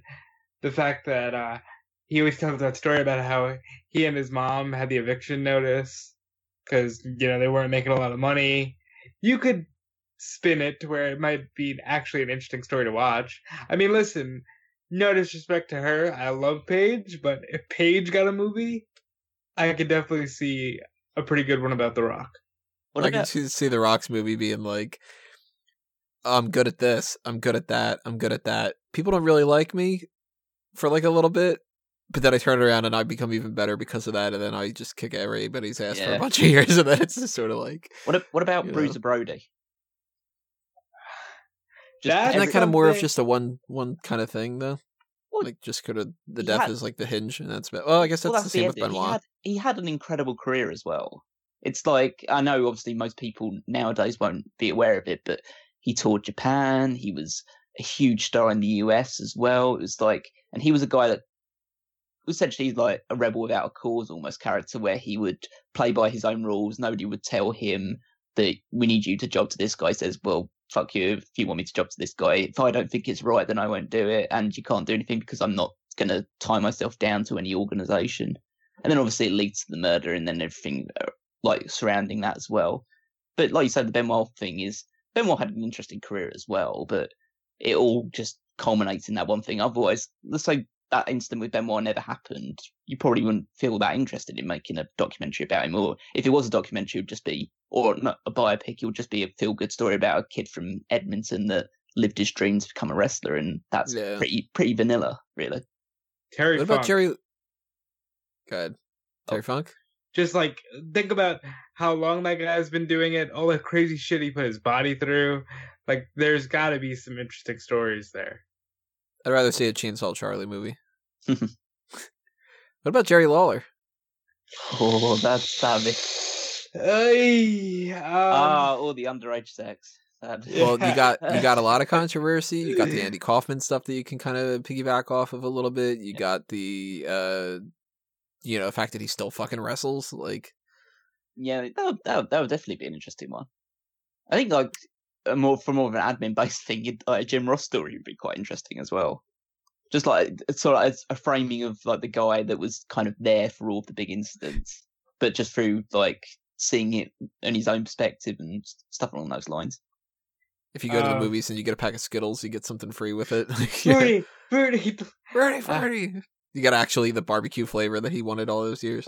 What about, and I'll probably just end it on this one because I know we've talked about this one quite a bit, but Eric Bischoff. I was thinking Eric Bischoff. I like the idea.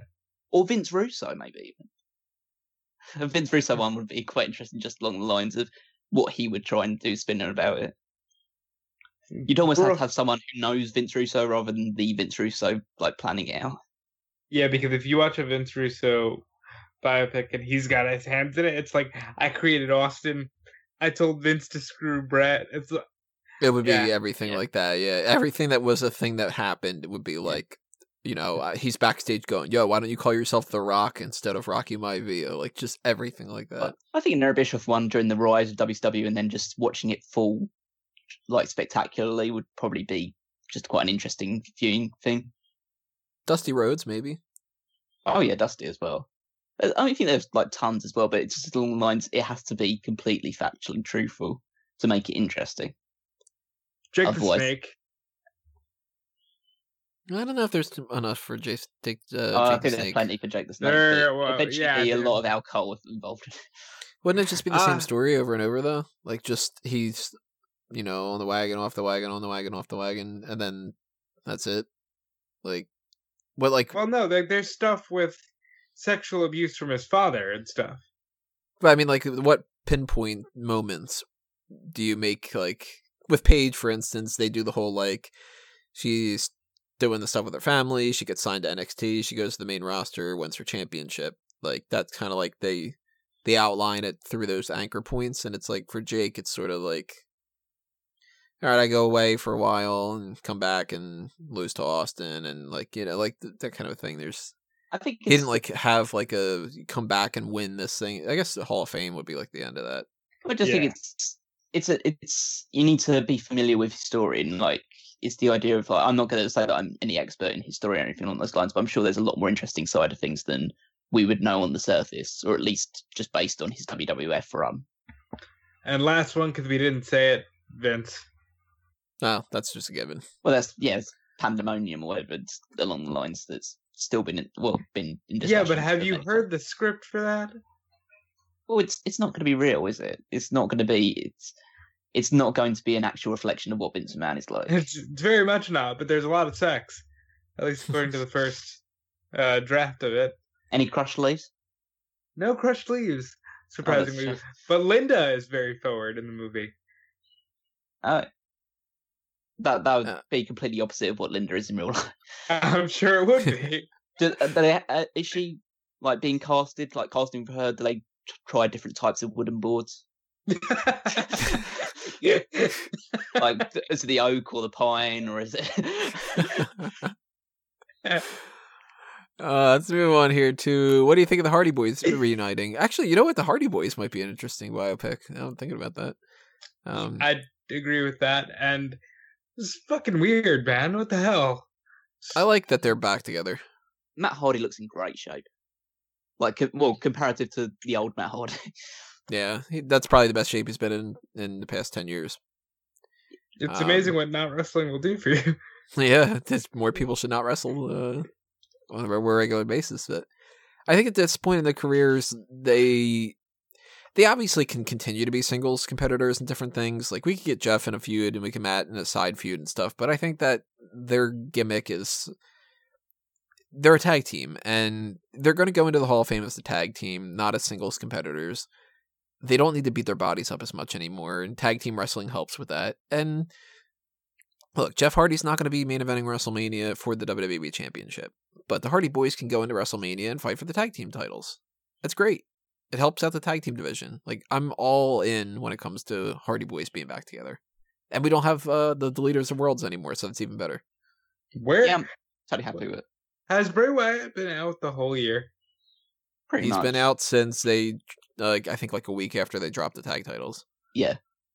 I Jeez. mean, I'm looking forward to potentially seeing the Hardy Boys against the Usos for the tag team championships.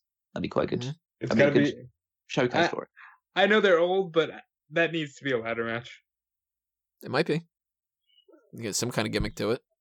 You know, it's not going to be like, well, we have to make sure we invest in the Good Brothers and Sanity and stuff. So Usos versus the Hardy Boys seems to be the thing that's heading towards WrestleMania. And if you're the Colones, then you're just going to be in the Andre, and that's going to be it. Nope. And then you throw Shane and Miz in there, and the match becomes, okay, who's going to kill themselves first, Shane or Jeff? Triple threat ladder match might Yeah. happen. Maybe try Fatal 4-Way with the bar in there. I don't know. I'm down for it. What do you think of Walter so far? I have not seen a single Walter match yet, honestly. Walter's great. Yeah, It- he's not going to be flashy, but what he does is incredibly effective. And the fact that that match between him and Pete Dunne is probably the match I'm most looking forward to seeing all year, and it will happen eventually. Isn't that already been confirmed for the It's been Takeover show? okay. I was gonna say it's spoilers. Yeah. It's been confirmed for New York. That match is gonna be fucking incredible. Like that match has the potential to steal the weekend, and there's a lot going on that weekend. It annoys me that his name's all in caps. Well, damn it, Tony, he's Walter. He's not Walter. He's Walter. It's just sort of like somebody left the caps lock on and it bugs me. This is a little bit of a play the game, but why not? Marry, fuck, kill, Road Dogg, Billy Gunn, and X-Pac, which is like, oh god, this is awful. Jesus, what the fuck? Yeah, this is. I say marry Billy Gunn, fuck X-Pac, kill Road Dogg. Sorry, Road Dogg. I'm marrying X-Pac. I guess I'll fuck Billy Gunn and kill Road Dogg. Marry Road Dogg because he's making that SmackDown writer money. I guess fuck Billy Gunn because I know where X-Pac has been and kill X-Pac. This is where you hit the emergency fourth option of opt out. But you fuck Billy Gunn because he's an ass man. Yeah, that's what I was gonna say. Yeah, not a fun one. Who did that? This is Frankie. Yeah, fuck Oh. you, Frankie. Yeah, fuck you. Awful. Let's see. Do you think Jimmy Hart will induct Honky Tonk Man? Since we did the hot tags, they hadn't announced Honky Tonk Man, but yes, Honky Tonk Man is going into the Hall of Fame this year, and I have to assume it's either Jimmy Hart or Jerry Lawler who inducts him, right? Well, Jerry Lawler's probably the Rory? host, isn't he? So He might not be though. They didn't specify that. no, but I'm going with the assumption that he is, and so Jimmy Hart makes the most sense. Or I'm trying to think of anybody else to fit. Maybe DDP because of the driving the limo to the ring. Isn't Jimmy Hart getting re-inducted? Well, they haven't confirmed Supposedly? that yet. If they don't confirm that, then yeah, Jimmy Hart. But I don't know. It might need to be Jerry Lawler. Because all the people that Honky Tonk Man feuded with in WWE are dead now, aren't they? Yeah, like it can't be Warrior. Can't be Savage. Maybe Steamboat. Elias. Jeff Jarrett. No, Just no, anyone with guitar. I like Elias. But Elias probably doesn't know who. Well, probably knows who Honky Tonk Man is, but probably never spoken to him at all. You want somebody that at least has some connection to him. So Jerry, Elvis Presley does. Yeah, He comes well, back because he's apparently been living on an island for 200 years because people are stupid enough to think that he would still be alive. And Tupac does as well. Fuck it, Billy Gunn, rockabilly baby. Jeez. This is one of the Would You Rather ones that Frankie put out there. He suggested a bunch of them, and I only picked a couple because, we don't want to make this too long. But would you rather be 3 feet shorter or 3 feet taller? Taller, for sure. yeah, taller. I can't really go much shorter. Yeah, I can't get much shorter at all. 3 feet taller. I don't want to be 8'10", but at the same time, I wouldn't want to be 210. Well, here's the thing. You So- make me 3 feet taller, and then I'm playing Giant Gonzalez in a biopic. Okay? Yeah, right. Like, if you're taller, you can get, basketball deals and shit like that and stuff. When you're shorter, people make fun of you, and, that's just not a good thing. Yeah, look, If you ask Big Show will probably say 3 feet shorter. If you ask Alexa Bliss, she'd probably say, what do you think? Show me your abs. Yeah. And I think she'd actually go for shorter because she's one of those Disney girls, and she'd be like, I'm Tinkerbell now. she could ride her pet pig. Oh. Yeah. Well, she probably practically do that now. Yeah. That's not... Don't speak ill of Buddy That's a Murphy weird... like that. Yeah, I was just, that's a weird thing to call. I didn't know. Let's see. Would you rather discover the cure for cancer, or would you rather 100% know if God is real? I'm going to be selfish and say I'd rather know if God is real. As much as the cure for cancer will help other people and potentially myself, people die from other things than cancer, and it would drive me nuts to go, fuck, I found the cure for cancer, and people were dying from AIDS, where people were dying from heart attacks or something. Or I discovered the cure for cancer, and I can't distribute it. But at least if I know if God is real, I'm either adjusting my life on the positive or the negative side of that. And ultimately, if the answer is yes, and there is a heaven and all this other kind of stuff, then I can spend the rest of my life knowing that the people that I love are going to go somewhere good, and then I won't worry as much about death. And to tie that all in, I think if you know God is real, then you can be like, all right, so why the need for cancer here? What are we doing here? Why are people suffering? So I'm going to go with, I'd rather know if God is real. 100% would rather discover the cure for cancer. Oh, God. You help people, and I'm almost 100% convinced that God isn't real, because there's enough explanations to explain why people would create a God, in the sense of, you create this mystical being because you want to keep serfs down in lower levels and give the assumption that, all their hard work is going to be worth it in the end, when actually you're just making light of their suffering, so you take the advantage. And I can understand a cult doing that and getting a huge amount of popularity. So that's basically my summation of what I believe God to be, a construct used to keep people in their place. Whereas in cure for cancer, you could just help millions of people immediately and you become a god essentially, because you just created the cure for this entire disease which has been racking people for centuries. Wow. Oh, you never really know about some of these caveats, though. Could be you discover the cure for cancer when you're in the shower and you get up to go tell everybody and you slip on the fucking bar of soap and kill yourself, and then what's the point? You know what I mean? What's the caveat of knowing that God is real? You might know that God is real, but you don't know whether the God is a Christian God or a Jewish God or anything along those lines. You just know he's real. Just it could be anything. It's so do I stop? Do I have to start worshipping my pig or my cow or anything along those lines? What God is it? It's you just wanted to know God is real. He's real. It's but which one? You need to let me know. This is some weird genie trick where it's God is real and God is the cure for cancer. Go find it. And then you're like, fuck, I didn't answer that.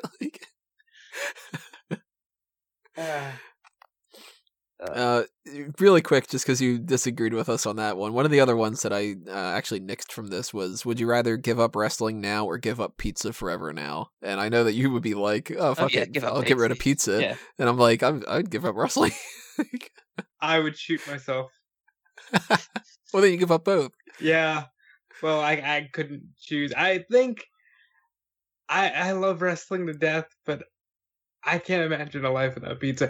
No, but then there could be a caveat of, congratulations, you have pizza for the rest of your life. It's only Papa John's. And then you just, fuck it, I should have killed myself, Yeah, at that point, then screw it. Well, then there's a caveat of you only get wrestling for life, but it's, I don't know, women are wrestling. Oh. No! And I mean the old women are wrestling, not the new one. New one's fine. Food related, I'm gonna skip and then come back, but Frankie asks, what's your favorite kind of eggs? I go scrambled if I'm eating breakfast food. If I go to a diner and I'm getting pancakes and shit, I get scrambled. But if you're putting it on a sandwich, I go fried. Scrambled. I'm not a big fan of eggs, and if I eat them, they have to be scrambled. I go the little fried eggs from Haribo's. They were nice. I don't know what that is. Haribo's, Haribo's little the Haribo gummy fried bear eggs. thing? Yeah, little Haribo fried eggs. as in the Are you not company eating a that pack- makes the like children's Gummy candy. bears. Yeah, Didn't know that there was a Haribo egg thing. no, I did not. All right, well, Is that like the Cadbury?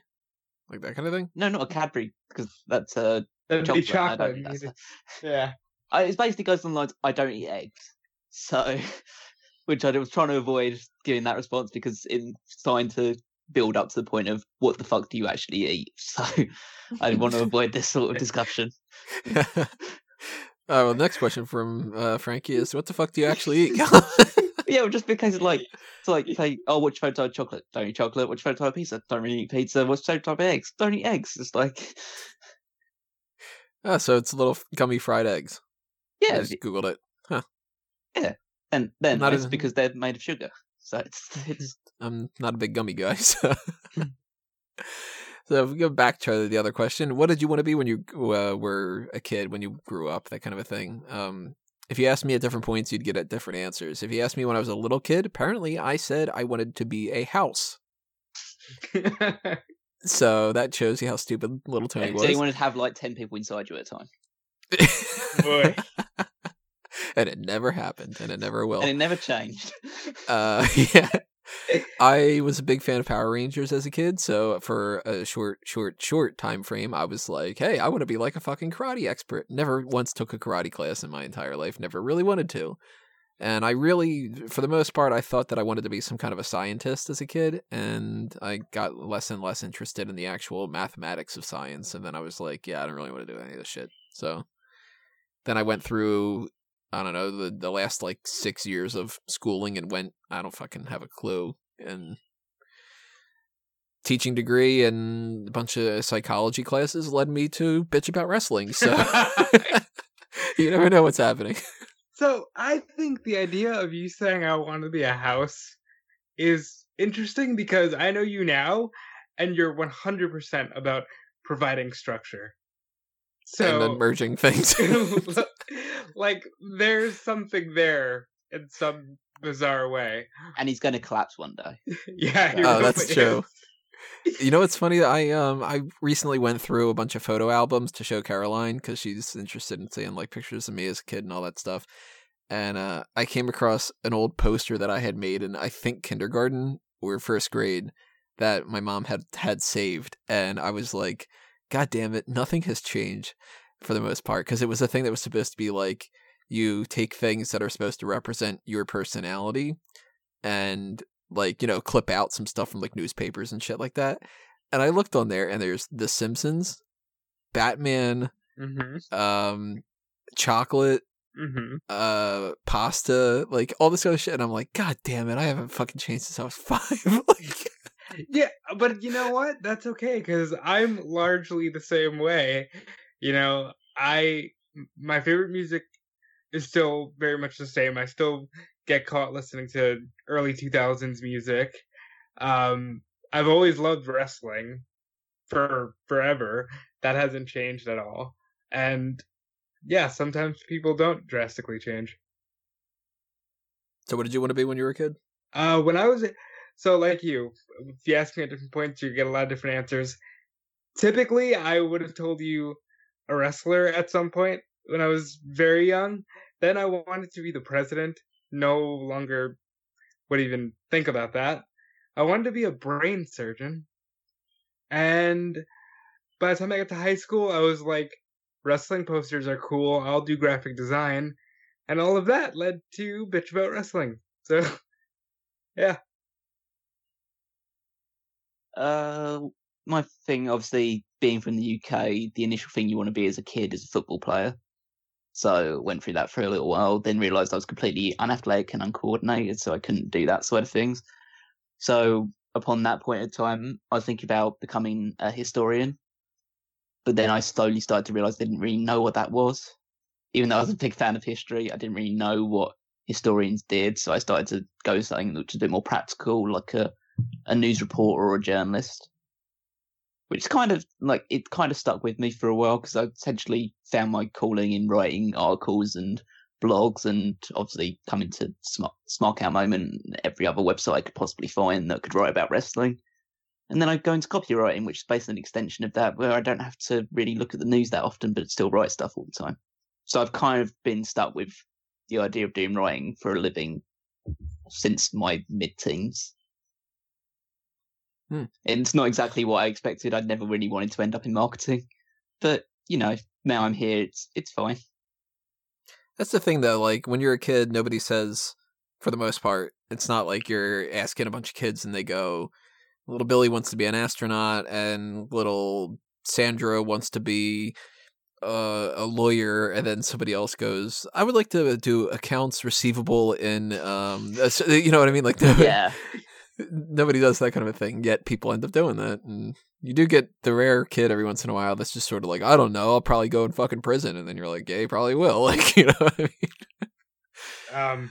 I left out one. There was a brief period of time where I wanted to be a video game programmer, and I actually got a book on it and all of that, and I got a little bit into code and then just dropped it when I was like 10.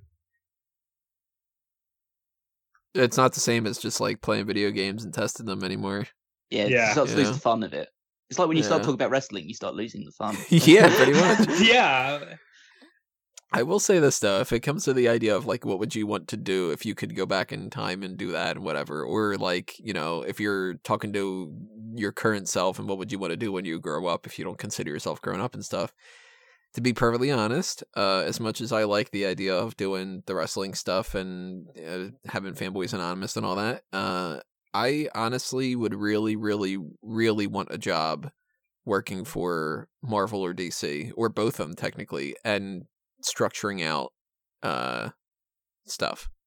Like a side project I work on is what I called like a blueprint, and it's how do you do the shortest amount of work to tell people the most amount of a particular story for Spider-Man or Batman or whatever. And I've mapped out quite a bit of stuff. Like, I mean, I've got a 100 story, like it can only fit into 100 stories kind of thing to tell every possible thing for Batman that I can come across. And you're getting into some deep shit. You're getting into like, you're getting into the idea of Dick Grayson working for Spiral. And it's like, who the fuck is that? And you're like, yeah, I know. I'm not the biggest comic book guy, but like I would love to have that kind of a role and do that kind of a thing. So, I don't know, maybe 20 years from now. I'll knock down Marvel's door and be like, give me a Spider-Man blueprint shit, and we'll see what happens. But maybe I'll just turn into a house. I don't know. Well, either way, you're providing structure. Exactly, yeah, there you go. It's another fucking thing like that. You're right. God damn it. Well, my life has consisted of Simpsons quotes and how do we make this the simplest organization possible? Final couple questions that we have here. What did you think of the Oscars? I was talking to Rob throughout the Oscars, and we hadn't really seen much of the movies, but we had a lot of opinions. A lot of them we can't necessarily say because it's like, jokes that are just sort of like mean or like things that we don't really, like we didn't watch a lot of the movies, so it's sort of like, because we're never mean on this podcast. Yeah, there's a difference between mean and cruel. Yeah. That's like when people ask me, am I a bad person? I'm like, I'm not a bad person. I'm not an asshole. I'm a prick. Like, I'm fucking annoying sometimes, but I'm not a jerk. I will say I like Lady Gaga a considerable amount more than Tony does. Oh, she's a pain in the fucking ass. I don't like her at all. I didn't like her for the most part before. A couple of her songs I like, but fuck her. She's a pain in the ass, and she's totally fucking Bradley Cooper, and oh yeah, that was all staged and shit. I hate how she was a part of that whole thing, and that just annoyed me. I hate how the Oscars are always so damn political all the time. Even if I agree with what they're saying, I don't want the Oscars to be a political thing. And yeah, like I don't, not to get into the politics side of things, but like I don't like the current administration, yet I tune into the Oscars to find out what movies people like. I don't tune in to have people talk about borders and representation and all this other kind of stuff, because it's like, all right, can you just tell me what fucking movie has the best sound editing and like that kind of shit, you know? But I think that it worked better without a host. I liked actually that. really enjoyed the show. I thought the movies that won for certain categories were better than if they would have won Best Movie overall. Like, A Star is Born could have won Picture of the Year, but instead Lady Gaga won for Original Song because that is her forte, and I think that was the right call. Same thing with Black Panther. Black Panther won for, you know, the visual Production design and costume, right? Costume, yeah. Yeah, perfect choice. Green Book as a movie overall, great choice. You know, I was really into everybody that won, and I thought it was one of the better Oscars. I wanted Black Panther to win. That's the only I know movie you disagree saw. with that, but well, I saw Bohemian Rhapsody. Ah. I like Black Panther. I wouldn't have picked it for the best movie of the year, but I don't know what I would have picked. It wouldn't have been any of the other ones. That's for sure. Yeah, I mean, it's hard to tell. Like, if I go back and I watch, like, Vice, and I watch Green Book, and I watch The Favorite and all that, then I might be able to chime in more, but just couldn't this year. Like, you get these years every once in a while, and sometimes, like the year that Inception came out, I watched every one of those movies except for one of them, which was Winter's Bone. And other years are just sort of like, I don't want to fucking listen to any of these and watch any of these, and you know, thumbs down in some regards. Any thoughts on that, Callum? I didn't watch the Oscars, but the only thing that I take away from it is Olivia Colman winning.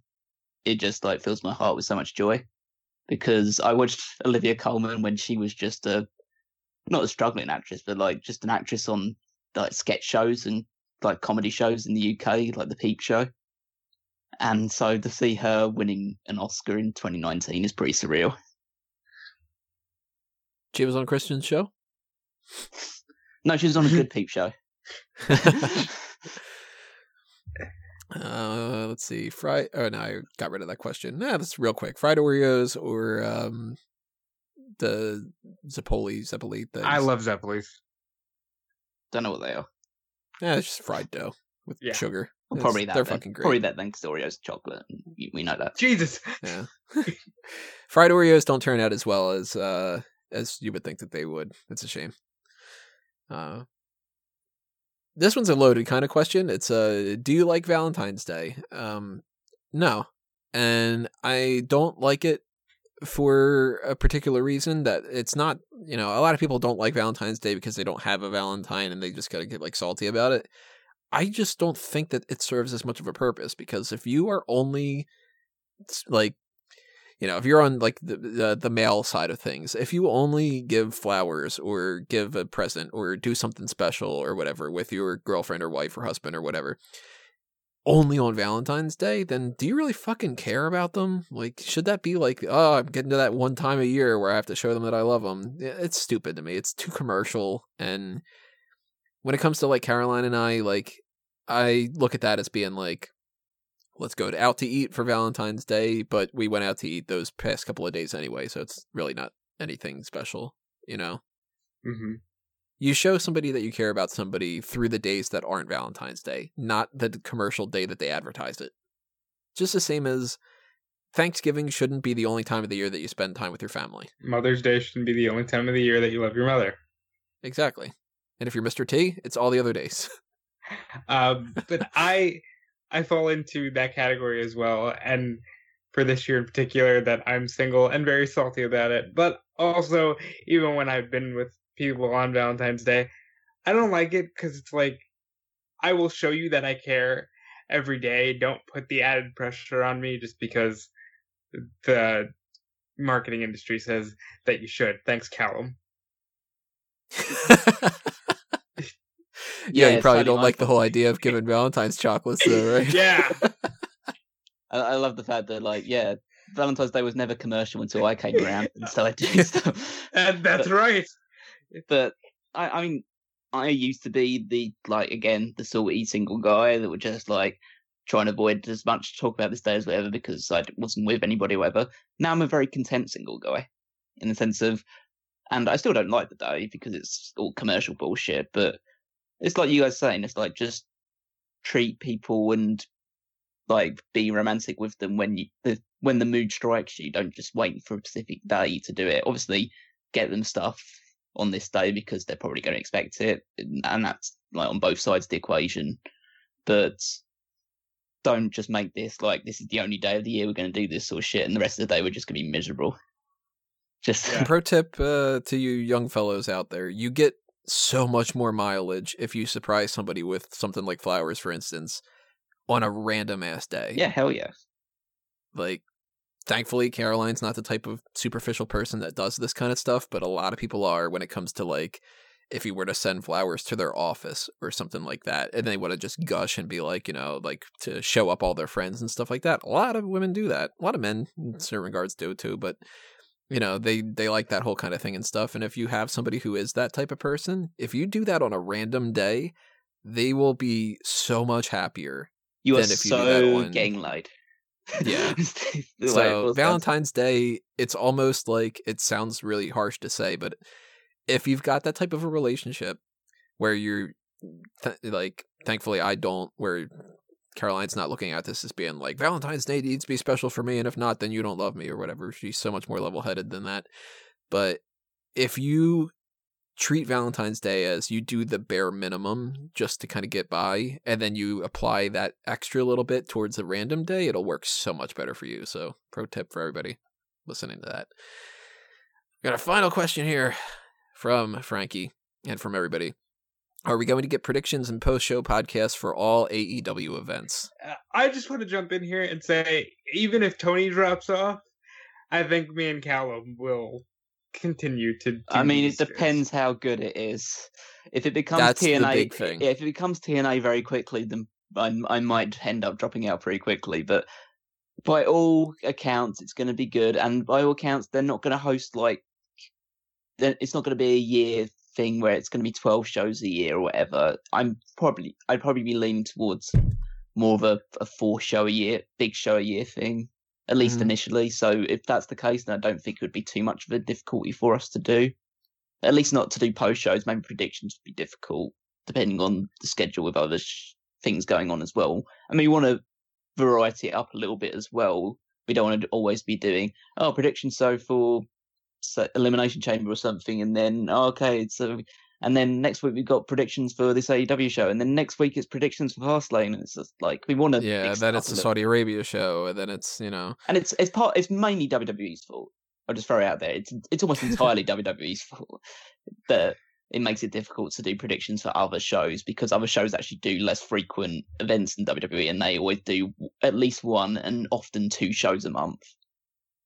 Makes it and even this month that's coming up, I am making it a little bit easier, but I would have wanted to do something like, you know, a breakdown for so many more things that are even just WWE related, and that's, you just don't have the time. So scheduling is the main thing, and that's kind of something that we can't really tell what's happening yet. But another thing we can't tell is whether or not it's good.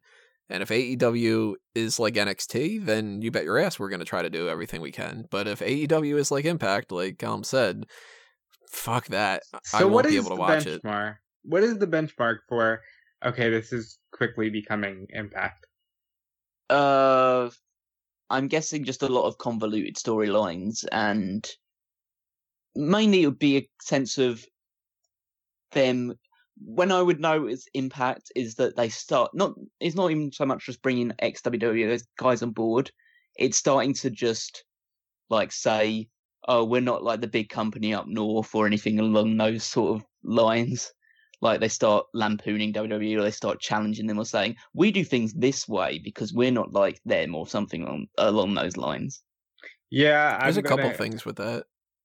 I'm going to agree with you, though. I hate when they're just like, oh, but we're professional wrestling, not sports entertainment. Yeah! I hate that. And I don't want to see weird, stupid, gimmicky names, like how TNA was so obsessed with the letter X. Yeah, if it's a battle royal, it's battle royal. It's not an inside outside like throwing contest or something along those lines. It's just None like, of that shit. yeah, I don't want to see. This will sound mean, but I don't want to look at All Elite and say, "Oh, this is a bunch of indie guys that couldn't make it into WWE." Like the vanilla midget thing that people throw out there. I don't want that to be the case. I don't want everybody to be a guy who does the flippy stuff and doesn't sell everything and all that. oh yeah, I want to see an actual company with well-rounded characters. I want there to be some big guys and not everybody that's 5'10", and I want there to be a variety of styles, and I want there to be a world championship and a mid-card championship and a women's championship and a tag team championship. I don't want anything that's like, well, this championship's going to be defended in this kind of weird-ass rule and whatever. No, I don't want anything that's going to be a little bit too crazy. But I want a little bit of variety, too, and I don't want it to just feel like it's somebody copying WWE. So it's a really odd tightrope to walk, and there's a strong chance that they succeed and a strong chance that they fail miserably. Because, I mean, right now they're saying that they don't even have a ring. So Yeah, that We're all was odd to come out and say. yeah, we're all treating this as if like it's going to be a great thing, and it's like Global Force Wrestling didn't come up, you know. but Sometimes things still happen, and this might happen and be Double or Nothing might be awful, and then we might not get anything that happens after that or something. I don't think Yeah. that's going to be the case, but I think it's just the least we can say is that you're definitely getting Double or Nothing predictions and post show. definitely, yeah. And even if that is in a situation where WWE announces like a Saudi Arabia show or something like that, it's going to be a double week. It's just going to be the way that we would treat NXT and WrestleMania, where it's like, all right, I guess we're going to do 2 predictions and 2 post shows. Yeah. Like, and that week will be a pain in the ass, but Mm. Double or Nothing is something that's very, very interesting. It'll get some clicks. It'll get us talking about something different and good change of pace. So you're getting that. And if it's as good or better than All In, then you're going to keep getting them going forward. Mhm. And if it sucks, then no. Well, if that sucks, it means that we might give the next one a chance. But if they're consistently sucking, then it goes away very quickly. If they announce Tuesday Night Dynamite and I watch an episode of it and it feels like I'm watching a YouTube channel, then that's going to be a bad sign. Because let's put it this way: if we gave up on WWE every time a pay-per-view sucks, then we would have stopped a long, long time ago. Yeah. Yeah, that's true. Crown Jewel would have been the end of the channel. It practically was. Backlash would have been the end of the channel.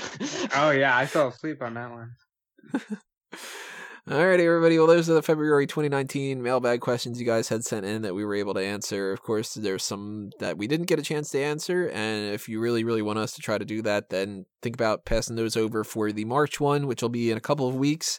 And that's difficult, too, as far as scheduling comes, because we do have a lot of things heading your way, and I don't know how we're going to get all that incorporated in there, but if you're interested in knowing what the next couple of things are that are going to be popping up on the YouTube channel, we've got Fastlane predictions. We've got Wrestling with the Past about the Hall of Fame, which we can't really do until they start announcing some more Hall of Famers. We have Fantasy Booking WrestleMania 35, which at this point I'm actually starting to think I might just do on the website, and we might have to do something else. It's a little bit easier and quicker. Maybe, maybe not. I don't know.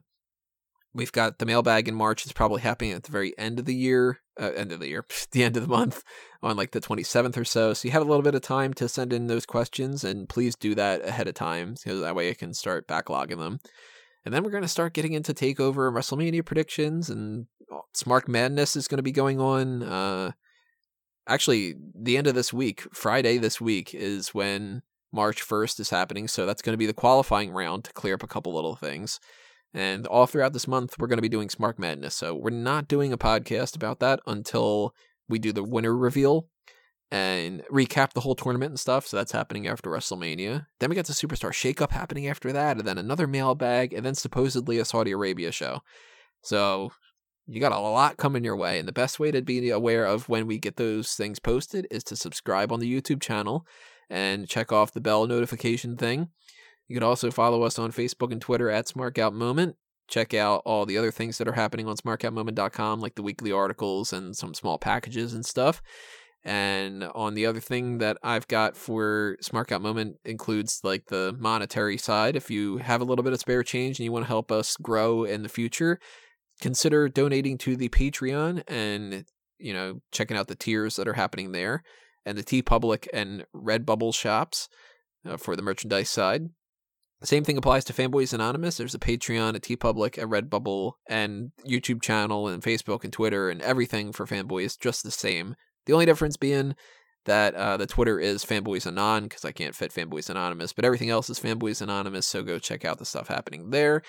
Got my stuff on Bleacher Report and eWrestling News that you can check out, and got all the other crap that's going on in my mind just through a Mango Tree and Tony Mango and all that. So follow me, all those places. Follow these guys on what they've got cooking.